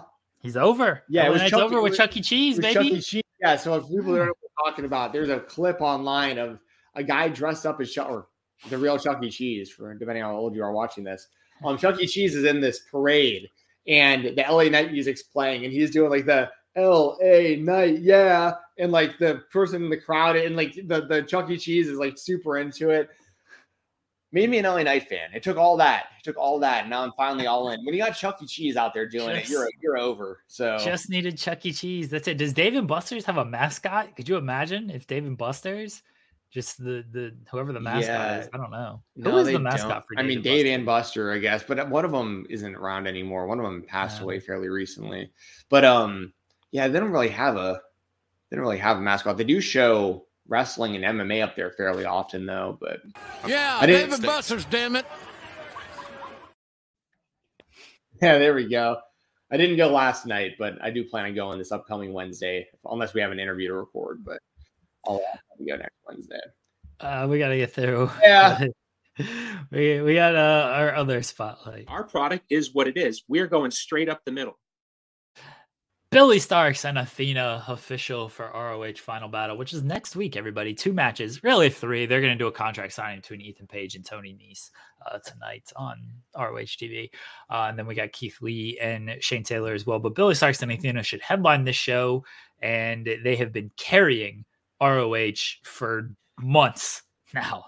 Months. There is not a whole lot going on ROH. There's some like fine matches and there's some other stuff, but if you're tuning in, you're most likely tuning in for Billy Starks and for Athena. I was at the Collision show this past Saturday, and then ROH taped afterwards. Billy Starks came out. I was like, oh, good. They're doing the Billy Starks and Athena stuff right away. I can watch this. And then no offense to the rest of the show, I can get back home because it was a long day for me. But I was going to stick around for at least Billy Starks and Athena, whatever they were going to do, and they happened to do it very early. I look forward to this match at Final Battle. Again, should headline the show. I assume Billy's going to win, but also maybe this is because it's the first match and Billy Starks is just 18. It's like, well, does she need to win it immediately right here? Can Athena just win, beat her? The student is still the student. The master is still the master. And then you kind of prolong things. I just don't know. One, I think Athena should be on AEW TV. And I will always champion them actually keeping it separate, because this is what makes ROH a little bit more meaningful, is because I don't see Athena on ROH on AEW TV doing nothing, getting lost in storylines, maybe losing matches and things like that. So I do like that Athena is kept separate, but also her work has been good enough that she should be on AEW television. But Billy Starks and Athena, do you think Billy Starks wins? Like, do you think she should go ahead and win first off and get the title, or do you think they prolong it a little? I mean, I can obviously see both scenarios, but if it's me personally, I'd just have Billy win. Like, I mean, that's also, I'm a little biased, right? Like, I'm a huge fan of Billy Starks. Obviously we had to wait for a while, right? Because I mean, she had to be an adult to be signed to a company to even have these opportunities. But even on the indie scene, she was super, super talented, and everybody recognized that very quickly. So it isn't surprising to me. And I give like Tony Khan a lot of credit for this with her and Nick Wayne. Like he isn't using that as like a handicap as far as like, well, just because you're 18, we're only going to push you this much. Like, no, you got the talent. Like, we're ready to roll. Like, you're healthy, you're talented, you're over. Let's do this right now. And also it opens it up for, like you said, for Athena just to be full-time with AEW going forward, because she should be in AEW. So I don't know if they do it right here or if they prolong it, but I think like ultimately Billy Starks needs to be the person to beat Athena for that championship. And that's going to be a launching point for Billy too. And it also keeps her where she doesn't have to be on AEW TV hardly at all. She can just continue to grow in Ring of Honor and then eventually make that jump, similarly, but y'all know me at this point. If you listen to this show, like I'm a huge fan of Billy Starks. I'm a huge fan of that family. Shout out Mouse. I know Mouse got some good pictures of you at BLP. Yes. So I want nothing but good things to happen to those people. So like, and it isn't just because they're nice people. Billy is insanely talented. Mouse is super talented too as a photographer. This is a talented family. Juicebox, shout out Juicebox. People don't even know about Juicebox in that family. So I'll say, I want Billy Starks to win the championship. And there's no real reason for them to prolong it. I think this is my personal opinion. I think the only reason you prolong it is because I don't know what the plan is after for Billy Supercard and stuff. Yeah. Like Supercard and everything. Like they can get someone heated up in time, but the undercard of everything has been so much of nothing that I don't know what they really do after Billy wins. And that's where they got to be careful of, okay, Billy wins. What is the plan after that? Like, who is going to be the challenger after that? Is it Mercedes Martinez? Is it Diamante? Do they bring someone down? Is it the Renegade Twins? Like, they've been relatively well featured on ROH. Like, that's my only concern is like what happens with Billy afterwards. And at least this buys a little bit of time to kind of get that in order. That also assumes they take that time to get that in order and they just don't prolong it more. Or they don't have a plan after Billy wins. I could see Billy losing, racking up some wins. Athena just kind of faces whoever in the meantime. And then, kind of just basically has the thing of like trying to prove herself. And Athena is just not ducking, but doing anything like, no, I've already beaten you. And then finally Billy does enough to where Athena, whether it's through wins or through attacks or whatever it might be, Athena's like, all right, you know what? I'm going to end you for good. And then you do the match at Supercard. I mean, Maggie says Starks already lost to Athena months ago because she was a rookie. Now the story is she's finally a star and can beat her teacher. That is the logical story. you could still tell the story of like, she is, she can beat her teacher, or she hasn't learned enough yet. Like, Athena has taught her a lot over the last however many months. She hasn't taught her everything. Billy still has to learn a little bit more. But there's still ways they can go. I would just go ahead and just have Billy win, because this is how we were with Mark Briscoe losing, not winning the television title. And I know Eddie ended up coming back around and winning the ROH title. Sometimes you just got to strike when you have these moments, because you just don't know what's going to happen.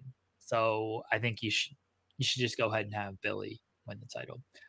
The other spotlight, MLW One Shot is tonight. Yes, a Thursday pay-per-view, everybody. For those that do not know, it's going to air on Fight Plus, headlined by Matt Cardona against Alex Kane for the MLW World Heavyweight Championship. I think Cardona takes the title here. They've been doing a lot of good work with the World Titan Federation and Hammerstone and Josh Bishop, who was on the show last week, and Tom Lawler. Matt Cardona, it feels like Cardona wins this title because there's more mileage out of that than Alex Kane continuing to just kind of run through people. Yeah, I'm not sure what they're going to do with the main event, honestly, because like I really like Alex Kane as the champion. I think he was the right guy to beat Hammerstone for the title when he did. And he's doing really, really good work. Like I really do like Alex Kane as MLW champion. So like I'd be totally fine with him continuing to run with it. But I mean, Cardona, this is kind of what Cardona does. Like, he comes into companies, he usually wins the title, he creates a lot of buzz. I mean, on social media alone, and I know people don't think that that's a huge deal sometimes, but like Matt Cardona uses this in his promos too. Like, he'll use this as a heel. Like, he has literally millions of followers. Like, he has a lot of potential eyes following him everywhere. And Alex Kane, I mean, I'm not, this doesn't necessarily matter, but Alex Kane's amount of followers is what? I mean, 20,000 or so, maybe. I'm not even looking, but like between all of the social media, it's not even remotely the same thing. And that's why, like, Cardona, when he comes into companies, I understand why companies go with him, because obviously the talent's there. And I love Matt Cardona because he's so willing to just play ball. Like, he's going out there in all these companies and like, he gives his 100% everywhere. And he's a guy who easily could just like go back to the WWE, sign that contract again, but he's doing so great for himself outside of it. I know there's other stuff at play too. Like, he's got his action figure line and stuff, that like, it would make it a little murky to like have to sign a contract with another company if you want to continue to run your own businesses and stuff. I get all that. But at the end of the day, like, I think they'll probably have Matt Cardona win the title because, like you said, the WTF story is really good and everything they're investing into that. I think Cardona will probably win, but I mean, MLW is usually really good about like long title runs. Like Fatu's run was really long. Hammerstone's run was really long. I expect the same for Alex Kane. He's already had the title for a while now, but maybe like half a year or so, not like multiple years like these other guys I'm talking about. But yeah, I could see Matt Cardona winning. And then the other match that I would like really highlight as far as what I'm looking forward to, I looking forward to Jimmy Lloyd and RSP on an MLW pay-per-view. That should be good. But the whole card is really good. You got Kojima versus Filthy Tom. That'll be banger. Like, really good stuff. Jinai Kai and Maki Ito for the women's featherweight title. So it's a really good card. But like, as far as the main event, I think the other thing is you have two groups where you got Boomaye and you've got WTF. So like maybe Boomaye can fight off WTF so that Alex Kane is open to win the title. But if I had to make gun in my head, if I had to make a decision, I'll say Matt Cardona probably wins the MLW title tonight. Long title reigns, MLW does love those. They made more sense when they weren't running basically monthly pay-per-views and the television was like months behind, because you could just do kind of longer title reigns for that. Now that the television is really caught up with everything, it's still a little off of like, oh, this kind of happened, a month ago, where we're so used to everything happening within that week. I think the longer title reigns made sense then. When you're kind of booking more weekly and you're having the monthly live specials and not, hey, here's this pay-per-view that happened 5 months ago and now it's airing on television type of thing. Like, longer title reigns made sense then. Now I think you can keep them a little bit shorter when you got it, when you can go with something that is hot. Right now, the WTF is kind of the hottest thing they have, whether you like it or you don't like it. Like that's what is kind of drawing the most for them. And I think like having the champion there's just more options than if Alex Kane wins, I don't know where WWF quite goes from there, unless they're just going to elevate Bishop into taking that spot. But I don't think they're going to do that. So I think Cardona having that, you mentioned with Cardona and his followers, Cardona gets stuff over, and Cardona is going to promote. And that's what you want out of your champion is Bo. Cardona is very online. Jen's got to log in. Yeah, I'm going to log in a shoot job while we're wrapping up here. Cardona's very online, and he does a great job of promoting. Like, he just does. And you want that from your champion, even if he's not going to be a long-term kind of champion. Like, you want him to be on there. You want him to promote. And then he makes a guy at the end of it. That's what you want. And I think everybody recognizes the benefit of that when it comes to MLW. So, yeah, MLW One Shot tonight. I'll be covering it. You can check out Fightful for all the news from that show. All right, here we go. Indie Spotlight. I'm going to give a big motherfucking shout out. And Jensen, as our pal Caden, says, "Can you take me higher?" Sorry, I didn't sing it. It's early for me. Plenty about that song in the interview. Yes. We did speak to Trevor Outlaw. That'll run here very shortly. Yeah, Black Label Pro. I was there this past weekend. I was there to see Sean Ross Sapp against Shazza McKenzie. And, I caught the first two matches live, and then I caught the rest of the show on demand on Fight. But Sean and Shazza, I knew how the match is going to go. They're going to do a podcast, by the way, later on tonight, like breaking down all the details and all that went into it. I knew largely how the match was going to go. Sean laid it out for me when we were together at WrestleCade. Look, I thought it was good. I thought it was well planned. I thought it was a lot of fun. Sean did very well. I know people are going to be mad for the sake of being mad. Don't care. Those people do not hold any weight with me. It was a lot of fun. That's all you can ask for in these types of matches. No one seemed to have any type of an issue with it as far as wrestlers go. If they did, they kept that quiet. But it was a fun show. I'm glad I got to be there. I'm glad it all went well. I was very worried about that door spot. They might have moved. Yeah. Oh, and Sean said like he didn't know that it moved. Like Sean had to like turn. Yeah. We were all very. I was sitting with Cher Delaware and Sean's wife, and like we were all very concerned when we saw that thing going from the corner off into the ropes of just like, ooh, I hope they realize that this thing has moved, because if not, this is going to look bad and people are going to have a field day with it. Fortunately, it went off. Shazza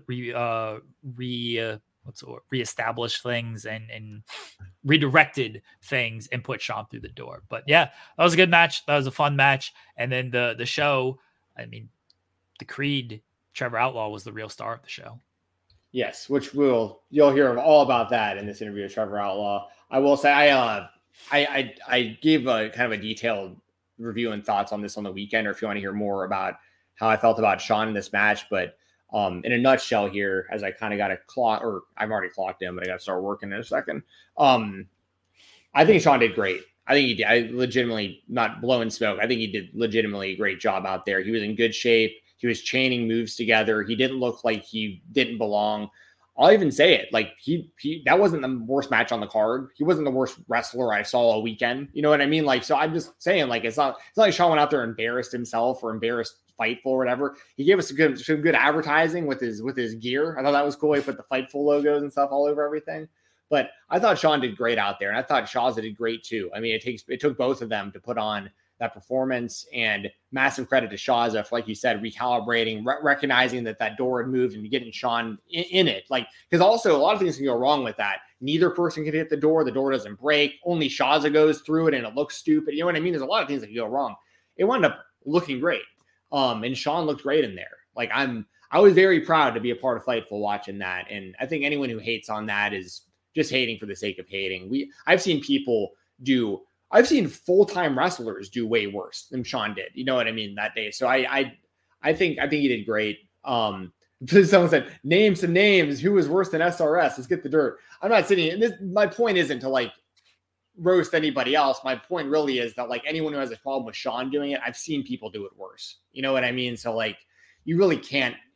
And Sean brought in money for charity, and it was a giant win for everybody. Black Label Pro brought more eyes to their show. Mikey Blanton's a good dude. He puts on crazy dream matches and just crazy matches in general all the time. Like this is very on brand for what Black Label Pro is. This was a win for everybody as far as I'm concerned. So I loved it. I think that's the dumbest part of it all, by the way, of people getting mad. Is that it was all for charity. Like, right. Yeah. Sean didn't take any money from this.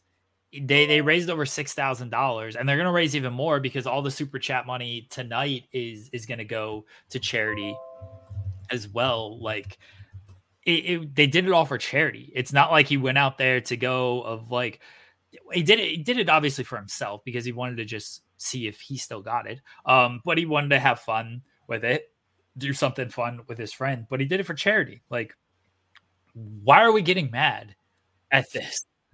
And the other thing is, people wanted to complain of spots on this card. It's a Black Label Pro show. Nobody loses a spot on a Black Label Pro show. Like, right. Those cards are 20 hours long. And if that match happens, it's not to take away from anything else. It's just like, all right, we'll just add that match. Hey, another match wants to happen. We will add that match. That's what happens at a Black Label Pro show. He didn't take any spots from anybody. He didn't take time from anybody. He went out there and had a wrestling match. And people, for some reason, and it was a good match. It was legitimately a good match. I thoroughly enjoyed it. If it was anybody else, if it was any other wrestler and it wasn't Sean, no one would have complained at all about anything we saw. Yeah. So they might have thought it was silly, but it was meant to be silly. Like it was meant to be. Like Sean even said he sold his knee hurting off of an atomic drop and immediately said, "Your ass is so huge." I mean, it was supposed to be funny. Yeah. So, and Sean even said he wanted it to be kind of like Elmer Fudd and the rabbit of like, oh, I've got her here. And then he gets thwarted on the attempt. So yeah, it was supposed to be a silly, fun wrestling match. It was. Mission accomplished. They raised money for charity. I don't understand why people are being mad. It was awesome. I mean, I do because they're fucking stupid, but no, it was awesome. Congratulations, Sean. If you see this, like I legitimately, people are getting freaked out because of the noises my other computer is making. They think there's something wrong with their computers. I gotta go work. Yes. Good to plug see everybody. You need to plug. X Fight Talk _ Fight Talk on independentwrestling.tv. Listen to the Weekender podcast every weekend, usually on Sundays, fightfulselect.com. And enjoy this interview with Trevor Outlaw. It's an awesome interview. I will be back right here, same time, same place next week with Jeremy. Good to see you, Jeremy. Good to see the chat. Wish me luck. Hopefully I'll find out if I got a promotion or not by the next time y'all see me. So I will. Good to see everyone. Have a good one, y'all. See you, Jeremy. Thanks, buddy. Bye. All right, let's get into it. Our interview with Trevor Outlaw. You saw him this weekend at Black Label Pro. He came out to Creed. That was the biggest thing on the show. Who cares about Sean Ross Sapp? Trevor Outlaw coming out to Hire by Creed. Stole the show on Saturday. We talked to Trevor about that. We talked to him about working ROH. We talked to him about training at the Nightmare Factory. A lot of fun with Trevor. This interview was taped last night, late last night, not too late, 7:00 last night. So we spoke with Trevor. It was a whole lot of fun. Everyone can follow Trevor in the links below. There's the link to his X Twitter, and there's the link to his Pro Wrestling Tees store. It's some really cool designs for his Pro Wrestling Tees. This is a sweet Ninja Turtles design that he did. We talk about that. We talk about kind of his merchandise designs and things like that too. Trevor was a lot of fun. It was he kind of blended some character and then some real stuff, which is, to me, those are very fun interviews because it allows us to play off of each other a lot and not feel like we're being dicks about things. So like I had a great time with this interview. I think I I booked myself for a match with Trevor, like me and him teaming. Pretty sure that happened as part of his. I'm at least gonna be part of his group, accompanying him to the ring so we can all sing Creed together. Pretty sure I got myself a gig out of this. So here we go. Trevor Outlaw, you seen him on again Black Label Pro and and elsewhere in the world of wrestling, ROH TV. Here we go. Trevor Outlaw in the Creator Spotlight. Welcome back, everyone, to the Creator Spotlight. I'm still Jeremy Lambert. That is still Steven Jensen, and joined tonight by a man you may have seen this past weekend at Black Label Pro, Slamilton. He is the rudest, meanest son of a bitch you've ever met. He is yours rudely. He is a man who can take you higher. He is Trevor Outlaw. How you doing, Trevor? Trevor. I'm doing fantastic. I'm having a wonderful night. It's Wednesday. I don't know why I'm looking as if I got a wristwatch on, but it's one of those days, man. I had a question for you guys if you guys could take me higher, but you kind of beat me to it. So, well, thank you for joining us here. We really the appreciate pleasure's all yours. Don't get it mistaken, though. The pleasure is all yours. It is. Fair. Let's jump right into it. I know Sean Ross Sapp tried to take some headlines from Black Label Pro Slamilton. We had a great event. Josh Bishop was on there. Violence is Forever was on there. Matt Mikowski winning titles. We all know the standout event at the event. Trevor Outlaw, Creed, Higher. Tell us about it. Walk us through it, because I know this was not your original theme song. This was not the song you typically come out to. Yeah, it's definitely a little different. Before I get into that, though, I'm so used to people just treating me like absolute dog water in these openings, and they always try to get one over at my expense, and they always fail every time. So I'm going to give you kudos for not only recognizing the talent when you see it, but really spotlighting that. Like, yeah, all these other guys that are on the show are cool and dandy, but when Trevor Outlaw comes out to Creed, it's a big deal. You can have your 630s and Spanish flies and all that crazy mumbo jumbo, but when Trevor Outlaw comes out, that's what people pay attention to. The Creed thing, man, it kind of was something that blew up in my face. I'm not a very liked person in the city of Chicago, well, in most of professional wrestling as a whole. It seems that the only time people see anything that I do is when something violent is happening to me or I'm being embarrassed. So for a clip to go around like this, and it's not in a negative light, it's actually very refreshing. But I thought, to get a little bit of revenge on these pricks that treat me like garbage in Chicago, I was like, you know what? I thought that they would have hated it. And I was like, I'm going to come out to Creed because everybody always talks about how great Billy Squire is and how great the Stroke is. And they're right. Billy Stroke is the man, or Billy Stroke. Billy Squire's the man. But I wanted to try something different. And to my surprise, everybody went nuts and loved it. Like, it was, to have an entire building singing the song with me and cheering me on. I'll be honest with you, this is probably the first time I've ever gotten any sort of positive reinforcement. Oh, we lost him right as you were saying. Oh, wait, sorry, we lost you, right? We lost you for a second, right as you were finally getting some positive reinforcement. That's what I'm saying, man. Look what happens. I say I finally get some positive reinforcement in my life, and then my camera goes kaput. My headphones aren't even working, so I'm just gonna raw dog the rest of this interview. See what I mean? Like, I can't have anything nice. Like, my parents never took me to Disneyland. That's a shoot. My girlfriend's slapped me in the face in front of people at shows before. That also was a shoot. But you know what? I seriously, like, I had the time of my life on Saturday, and I don't know, maybe this means I'm going to turn a new leaf with my attitude. Probably not, because a lot of things piss me off, and let's face it, like, I'm not paying for therapy. I'm just going to beat people up. So now, I did see on social media, if I'm not mistaken, that was like you're retiring that now, though, or maybe are you maybe not going to? I mean, with all the attention, like, maybe will you run that back a little bit and maybe use it a little more often going forward? Or was it just like the perfect thing where it's like, ended on top, leaving the people wanting more, That's what that's kind of what I'm thinking with it, right? Like, it's one of those things that, like, my job is to kick people's ass and make money, right? But on the contrary, I also have a little vendetta against people. I come out there and I get a lot of shit from people, but when I go out there and I do my thing and people are like, okay, you know what? Maybe we should start taking him a little bit more seriously. I don't know how much more seriously people can take me coming out and, holding my hands up in a godlike fashion and screaming, "Can you take me higher?" But yeah, I like to take things away from people. If they don't deserve it, Jeremy was rocking out and he deserved it in that time. But I don't know if I go anywhere else that if I ask if these people can take me higher, I don't know if they're going to be able to do it. So, maybe I take it away for a little while. Maybe I'm going to have to make the people earn it. Okay, that's fair. Sorry, go ahead, Jeremy. Here's what you do, Trevor. Next time, you use it the first time in every new city and everything, get them into it. Next time you return to the city, it starts with it. Before the chorus comes on, you cut it. You cut it before the chorus. Imagine how upset people are when they're ready to scream. I won't even come out either. Like, I'll let the song play for like a minute and like 10, 15 seconds. Oh, the promoters are probably – here's the thing. It'll be so good, though, that I'll never get asked back after that, though. Like, the first time they'll be like, this is amazing, right? Like, we got to have him back. We love printing money with Trevor. And then I'm holding their show up for a minute and 20 seconds.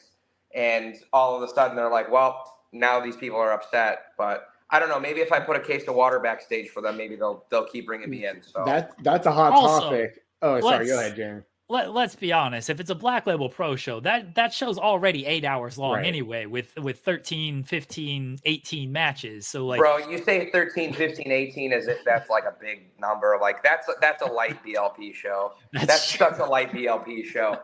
Oh my God. I remember Slamilton last year was like 28 matches, and it's, the shows are good. The shows are fantastic, but it's like, at some point, and we all have told Mikey, it's like, dude, you're holding the fans and you're holding us hostage. Like, I want to go home. I want to go home, play with my dog, spend time with my hot girlfriend. I don't want to be in this venue with all these sweaty bastards who don't use deodorant. It's just like, and there's no water half the time. No, I'm kidding. Black Label Pro, there's always water. Usually there's pizza in the back too. There was no pizza this weekend, but there was a lot of Creed, so we had a lot of Creed. Yes, well, shout out to Mikey, and I was going to ask about that actually, because I wanted to know, like, was it the plan before you went out there to run the song the entire length of the song on your intro, or did you just feel it in that moment and then like the repeated plays after? Like, I mean, I feel like, and then on top of that, it's like most other shows, as you were saying, I'd be sitting there thinking, what's the promoter think about this? How are they on time? But it's BLP, it's Mikey. I'm like, they probably have that venue ready for the entire day if they need to go the entire day. So was all this in the moment as far as like running the entire song and like, just going with it? Yeah, it was 100% of the spur of the moment thing. Like, I don't even think I knew I was going to come out to it until like maybe 20 minutes before the show started. I did it at the Purdue show that we did a few weeks back because I was like, you know what? None of these kids have ever seen wrestling before in their life, and they're a bunch of college kids. Like, let's give them some fun. And I tried it again, and it was just I couldn't believe it. I couldn't believe what was happening. The only game plan I had going into the day was like, Hayden Backlund and I are very good friends.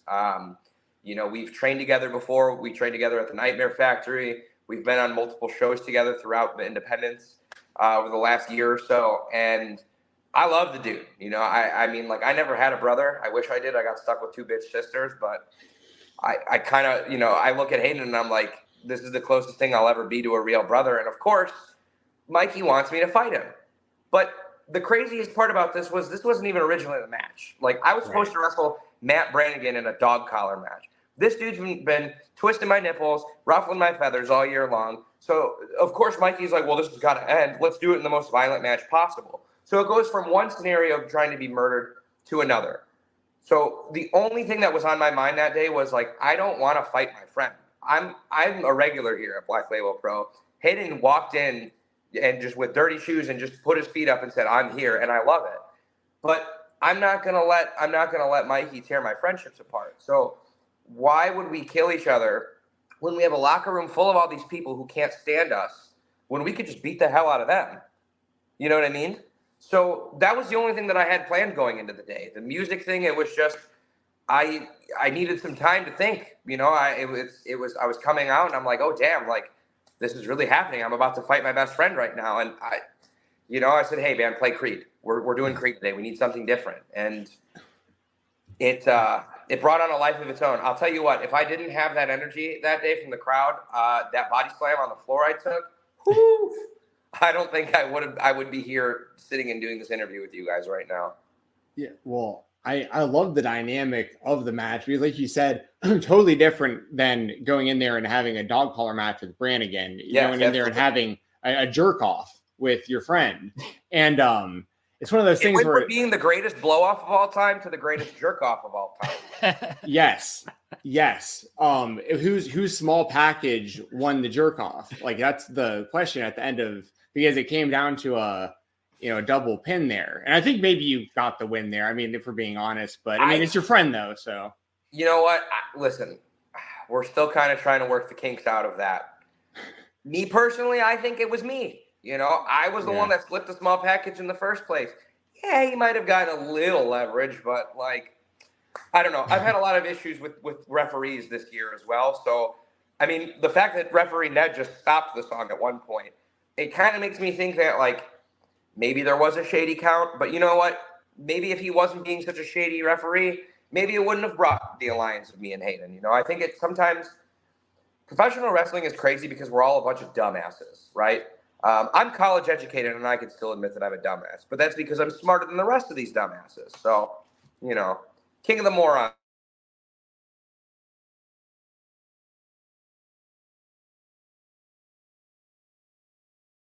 He seemed like he was on the take. I'm not a fan of him. Yeah, Ned's a dick. And I'm happy that you said that. Jeremy, I really like you, man. You're doing a good job.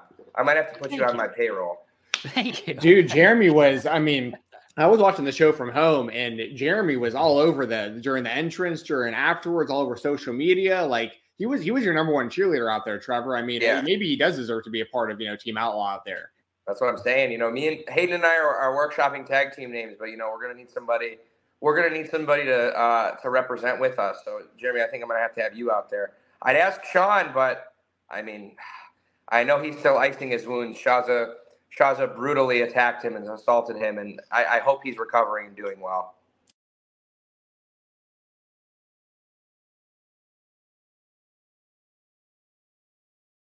Barry Sean, are you kidding me? He came out there. I was booing him. I was happy Shaza beat him up. I was very happy that Shaza beat him up. So maybe we form an alliance. We tell Sean to find a couple of bums to tag with, and I say we get ourselves a sweet ass trios match going. Okay, I'm for this. Hey, look, I like getting bookings. I like getting money. So here's the deal, though. You got to wear leopard, though. Like if you're gonna roll with my crew, you gotta dress like us. You know what I'm saying? I can do that. You can't be sticking out like a sore thumb. If you don't mesh in with the picture, I can do that. I mean, I don't know if it's going to be expensive leopard, but it'll be leopard.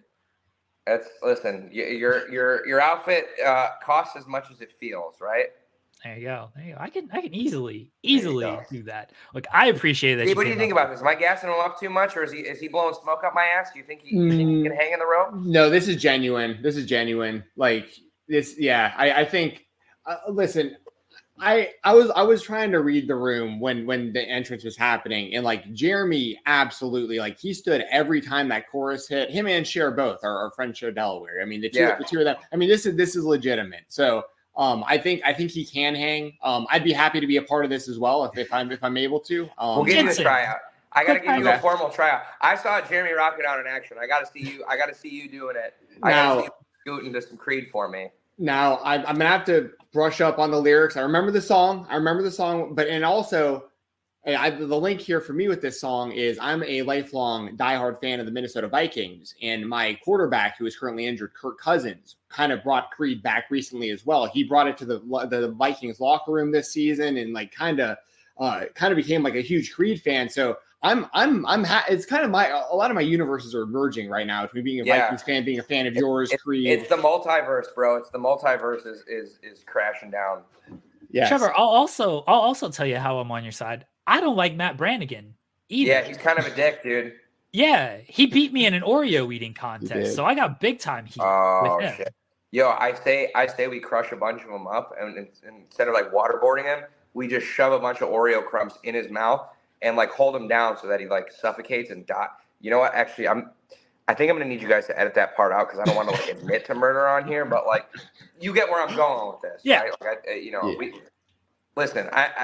I'm as Italian as they come, brother. If I need to make somebody disappear, we'll make it happen. All right. So I'm for this. I'm for this torturing Matt Brannigan. I'm not condoning death either, but I'm for torturing Matt Brannigan. You might have to, hey, we've got some deep rooted beef. I mean, that man's chafed my nipples so hard that like I don't know if I'd be able to stop choking him. So maybe I will kind of need you there to pull me back a little bit so that I don't like full-fledged OJ the man. I got you. Yeah, we don't need allegedly. We don't need all that. Allegedly OJ the man. Why do you? And then we'll write a book. I'll write a book. I didn't kill Matt Brannigan, but if I did, here's how I did it. Exactly. Why do you think Matt Brannigan? Is it jealousy that Brannigan keeps going after you like this? It was I don't know, man. Like at first I was kind of like, oh, hell yeah, this guy, like I'm ready for this match. I watched a lot of film.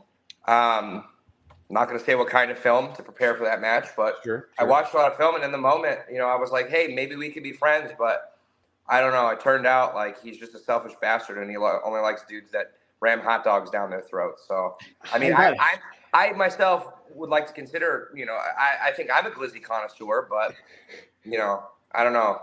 I guess I don't need as many glizzies as Ronnie does, but one of us is going to die of heart failure before we're 40, and it's not going to be me. That was my biggest fear, honestly, is like going after Brannigan, get you on the radar of Megabyte Ronnie. I don't want that guy coming after me. I don't want him eating me or beating me up. Yeah, he's a dick too. I don't like either of them.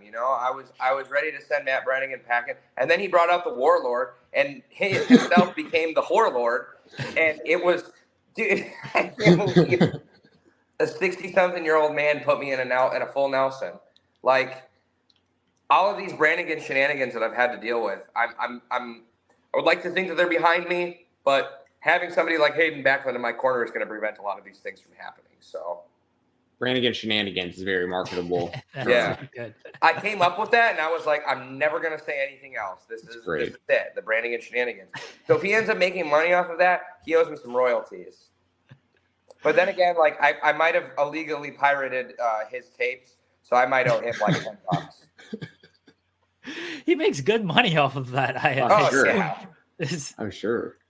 He promotes it very That's well. why I'm like, bro, why you got to come professionally wrestle and try to like mess with me, dude? Like, you're making good money clapping cheeks, bro. Like, and then in the match, he claps. Dude, I've never been slapped on the ass and or chopped harder than we had a triple threat. It was me, Matt Brannigan, and Young Jay Lee. And I've never gotten smacked so hard in my life that my hole was on fire for days afterwards. How do you treat that? Ice my cheek. Oh, there you go. Okay. You ever use the I someone who's pretty infamous on our show is a man everyone knows in the wrestling business seems, he goes by CM Punk, Phil Brooks. There's actually a really valuable lesson I learned from him years and years and years ago from a shoot interview that he did. He taught me like 20 years ago about the green gold bond. It's like the green powder gold bond. It's like the medicated gold bond. Just throwing it out there. That stuff has done me wonders throughout the years on anything that hurts, pretty much. So you're saying to put some green gold bond on my butthole? Just is that what you're advising? I just want to make sure that we're being clear here. I didn't want to get into medical terms here, but I'm just saying I don't know if that's necessarily the best idea. I'm just saying there are. I don't know. Beyond the ice, I feel like there's probably other options as well. Yeah. I mean, hey, man, I'm down to try anything once, so I'll give it a shot. Can't not until I try it, right? Yeah, yes. It does sound like that's what you're condoning here, by the way. I will say this. There have been times in my life where I'm like, ice isn't going to work. What can I, and like the gold bond helps. I'm just saying. I learned that from CM Punk. I'm not going to ask you for pictures for reference. I'm going to take your word on this. I'll just go ahead and say I believe you. If Uncle Phil told you that, then I believe you. Yes. Very, very honorable and trustworthy man. CM Punk, so, yes. You seem to find yourself in a lot of different shenanigans, Trevor. We saw you recently on ROH television against Brandon Cutler and Colt Cabana. Those guys are very serious professional wrestlers. And how do you find yourself in these situations? Dude, I don't know, man. But like, I'm kind of getting pissed off because it's like ever since I came onto the scene, I feel like my career has just been embarrassment after embarrassment after embarrassment. Like, it all stems back to that confetti cannon to the nuts back at the Collective in 2020. That was amazing.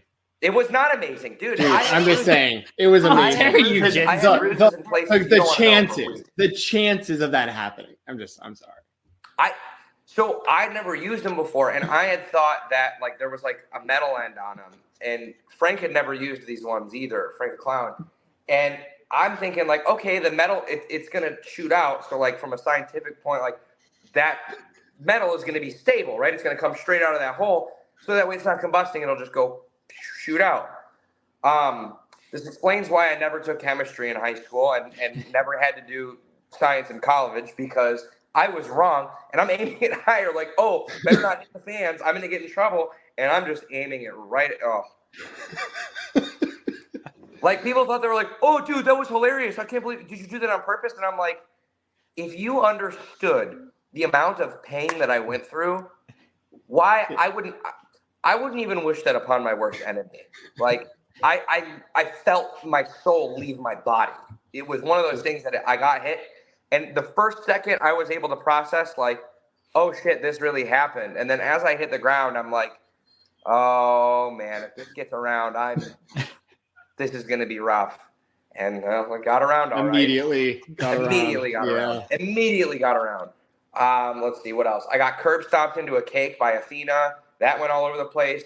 It took me a week to get the cake out of my beard. I would keep showering and I would just keep finding clumps of cake in my beard.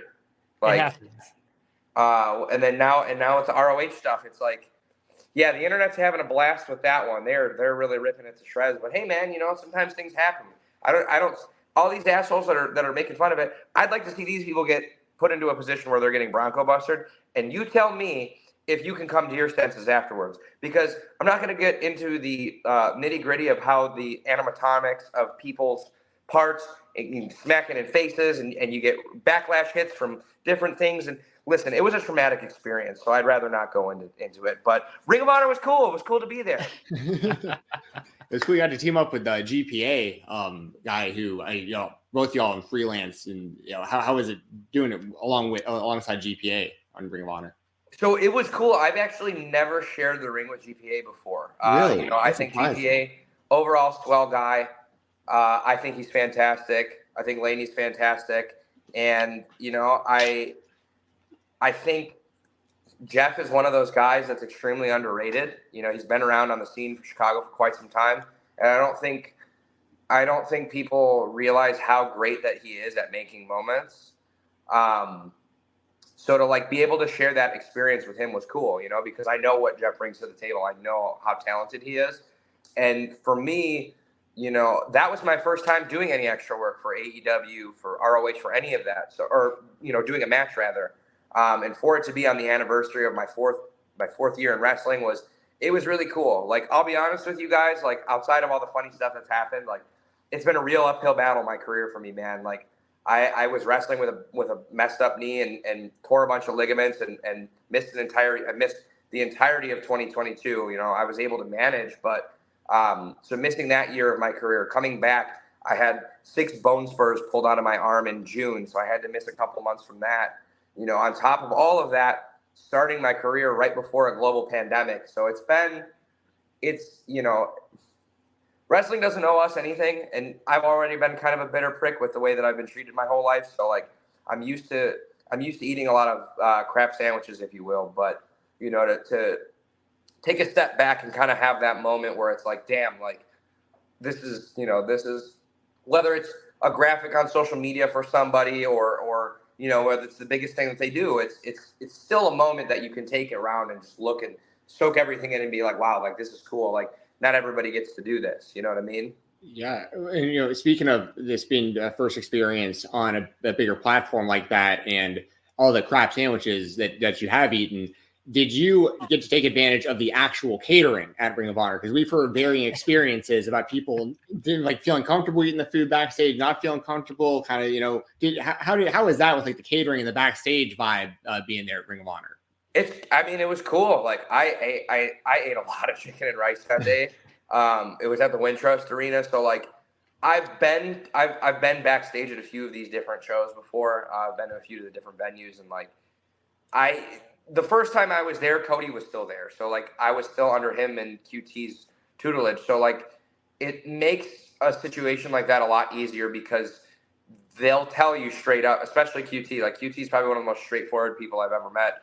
And I have a tremendous respect for him for that because, you know, he'll be like, this is what you don't do. You know, they're not going to necessarily tell you what to do. They're going to tell you what not to do because the rest of it's just kind of common sense. You know, it's, but they're very cool about like, listen, like everybody's allowed to eat, but you know, you got to know your role when you're there, right? Like I'm not, you know, a Will Ospreay. I'm not signed to like some multi-million-dollar contract and I can just walk around and do whatever I want.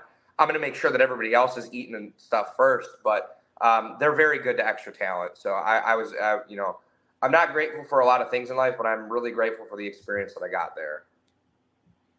I have a follow-up about the Nightmare Factory and stuff. Sure. But Jeremy, did you have anything? No, I knew you were going to follow up with that, so I was going to let you go. Well, the reason we brought out the catering is because we've heard everything from people like Brannigan, for instance. Basically, it sounded like he brought a sack back there and took food home, and Cole Radrick was afraid to go eat the corn, and he regrets it because he was like, you know, so.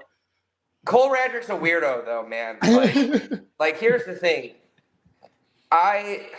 I hate this prick so much. I don't know who I hate more, him or Matt Brannigan. So I let this prick stay at my house, and he's coming back from England. He's doing this big tour of the UK, which proud of him. Like that kid, as much shit as I give him, I will say like his ability to connect with fans and to he is genuinely a good human being. But sometimes there's people that are just so nice and so good that I'm like, I just want to punch you in the mouth all the time. But he comes back home and I'm like, let's get some food, man. He's like, yeah, you know, everything over there sucks. He's like, all I can eat is just chicken tenders and they have to be dry. He's like, we got to go to Buffalo Wild Wings. We got to get, I want to get boneless wings, no sauce. I'm like, so you want chicken tenders is what you're telling me. You want chicken fingers. Do you want me to take you somewhere with the kids menu? They didn't have chicken fingers. So I'm sure that's probably why Cole didn't eat. But usually there's a decent amount left at the end of the night too, where they'll just be like, hey, grab it. Like I stay away from the sweets because I have the worst sweet tooth. But then at the end of the night, like I'll kind of like make a box and I'll be like, okay, I'm going to leave this. And then if other people, because I have friends that are there too. And I'm like, hey, like if you want this dessert, I packed it up. Don't know if you got to eat or not. And then they say, oh no, just take it. Then I'll be like, all right, cool. Like I'm going to eat like 6 cookies before I leave this venue today. But you know, yes, after I get my ass kicked and Bronco busted for the world to see first. There you go. Well, yeah, I guess so going into the Nightmare Factory a little bit, you know, we mentioned you and Hayden both trading there and wrestling each other recently. And I'm about as big of a loud and proud Cody Rhodes fan as you will ever find. Hell yeah. And so anyone who has trained with him with the Nightmare Factory, anything that has to do with that, I'm always interested just to know more about your experience there. And just kind of just seeing so much talent at kind of every level and every kind of company that's kind of coming out of there. Mm-hmm. Yeah, just kind of like just your overall just kind of thoughts and your experience, like being a part of that. Sure. So for me, you know, I try to look at things differently, and I don't want to say this to like throw people under the bus. I mean, honestly, I don't give a shit because in today's day and age, everybody's feelings get hurt over everything. You know, there's a lot of people that go into those camps with the idea that like I'm going to get a look at, and when I went, like I said, Cody was still with AEW at the time. Right. So him and QT are both there. I think a lot of people look at these camps as like, that's my way to get signed. I'm going to get signed right away if I go to this camp. If I spend this money, I'm going to get to this camp. And I knew that was bullshit from the jump. You know, I was looking at it as we're in a time where like it was towards the end of the pandemic before shows started to come back, but they were kind of starting to. So I was like, I want to take my education and my training to the next level. You know, I think people see me out there and they're like, oh, haha, he's funny. He does this and that. But like, I'm a student of the game. Like I love this business. I have since I was a child. I mean, the hard work and eating all the shit sandwiches. I'm like, as much as it sucks, like I live for that kind of stuff because you're always grinding for something. And when I got there, I think they had their guard up at first because like, who's this loudmouth douchebag walking around in leopard print? You know, like I know people look at me and I have a punchable face, but as I got to know them, like I would ask a lot of questions, and you can kind of sort out like who's asking questions just to see like where to kind of gauge like interest versus like who's asking questions on things that they're going to genuinely get better. And I think there was one day in particular, I just wasn't having a good day. Like the strength and conditioning was fine, but like my in-ring, like you have an off day here and there. And QT used me as an example, and I was like, thank you. I was like, what else? You know, I was like, what else did I do wrong? And he goes, why are you thanking me? I just reamed you in front of an entire class. And I told him, I'm like, because if you don't tell me what I'm doing that's not working, how am I going to get better? And those are the things that I look for. You know, I think we're in a day and age where it's like everybody can get online and say, you know, oh, this was fantastic, this was awesome, this was that. But like, then to the contrary, you're going to get people to say that everything sucks. But to be able to spend time with people that have the experience that guys like Cody and QT do, like you'd be a fool not to listen to what they have to say. And then on the other side with like stuff with Cody, like I think Cody helped me out a lot with like the presentation of who I am. I've always been a firm believer in you know, dress for the job that you want, not for the job that you have. So, I mean, even on the indies, I'm pretty much always dressed up. You know, I'm always wearing a nice shirt and pants. And it's, you know, especially for a couple of places when I was first going and setting up, like I've gotten a lot more opportunities based off of merit. You know, I might be a prick, but like I still work my ass off. And I think people see that and they're like, okay, Andy dresses well on top of that. Like, let's give this guy an opportunity. And I think Cody saw that in me and he was like, hey, like, you know, when we got invited back there, he was like, I really appreciate you coming and dressing up. It's casual at AEW, but if you know, it's the little things like that. And just on top of that, like promos too, like, you know, they push you in a room with just him. And it's like, you know, you can either cut a promo on somebody or like cut a promo explaining who you are and why you are the way that you are, or what makes this person tick. And I did that. And like, man, I the conversations that I had with him, like just really nailing down like the presentation and just, you know, he's like, when you talk, it's not, he's like, you're not selling me something. I believe what you're saying because this is you. And I think authenticity in wrestling is something that's very much lacking in all regards. You know, people want you to believe that this and that, but like in reality, like they're not, you know? So for me to have the background that I do and be like, this is who I am and put it out there. Like he showed me how to make that marketable. You know, being yourself is marketable in any regard. You know, it's one of those things that like I could sit here and I could cry about, oh, well, people boo me and oh, people treat me like shit. Or I can slap Rudist on a t-shirt and make it not look like a wrestling shirt and be like, wow, that's pretty sick. I'm going to buy that. You know, I sell my stuff to more people that aren't wrestling fans that are, because it's not just, it's also looking past just the wrestling aspect, you know, things that transcend the wrestling world to pop culture. Like you look at things like the NWO logo is like, dude, I can't tell you how many people I've seen that like have no idea what wrestling is or never heard of it. And they wear that shirt. Nowadays, it's not as common because wrestling's in a boom period. But yeah, sorry for such a long rant. But no, my experience was fantastic. Awesome. I can't. You know, I don't have a lot of positive things to say about people normally, but I can't sing to the praises of Cody and QT enough. And like, neither of them are in a position where they can get me a job. So I have no reason to you know, make it's like. If you go in there to learn, you're going to learn, you know, but it's the thing about the school is like, it was like Disneyland of pro wrestling. You know, you get a little bit of everything.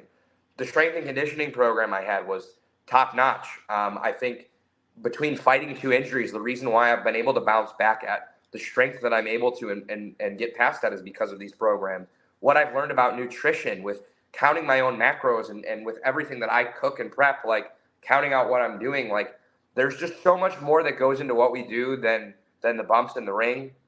And, you know, the education I got there was next to none. You know, I think there's a lot of people that take advantage of it. And it's like, oh, well, I'll just get a match from dark from this. Or like, oh, I'm just going to say that I got trained by these guys. Like, you know, I bring it up because I'm appreciative of what they've taught me, but I'm not one of those guys that likes to shove it down in my face and in other people's faces because I don't believe that a school is good enough to get somebody booked because at the end of the day, you know, and Cody will say it, you still got to do the work. So not to take a page out of his book too much like a Mark, but I mean, it's the truth. I'll be Mark all Hell day, yeah. baby, all day. I'm a massive Mark. I'm a big do the work guy myself, Trevor. So Jensen, I feel like you're ready to run through a wall after. Dude, after honestly, man, like get a neck tat. You do it. Get that tat. There's a whole story behind that. Yeah, dude. there's a whole story about this. Without getting into it too much, the plan, and everyone who's watching the show knows this. The plan was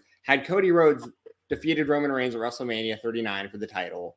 I was going to appear on our show live, and I had an appointment to get my hair dyed, and I was going to get the logo tattooed on my arm. And I was going to, I was ready. I was ready for it. And then he lost. So now hopefully he gets the job done at WrestleMania 40, and I'm going to actually do it. And to that point with the logo, I have a lot of people asking me because I have so much Cody Rhodes merch that I'm wearing around in public.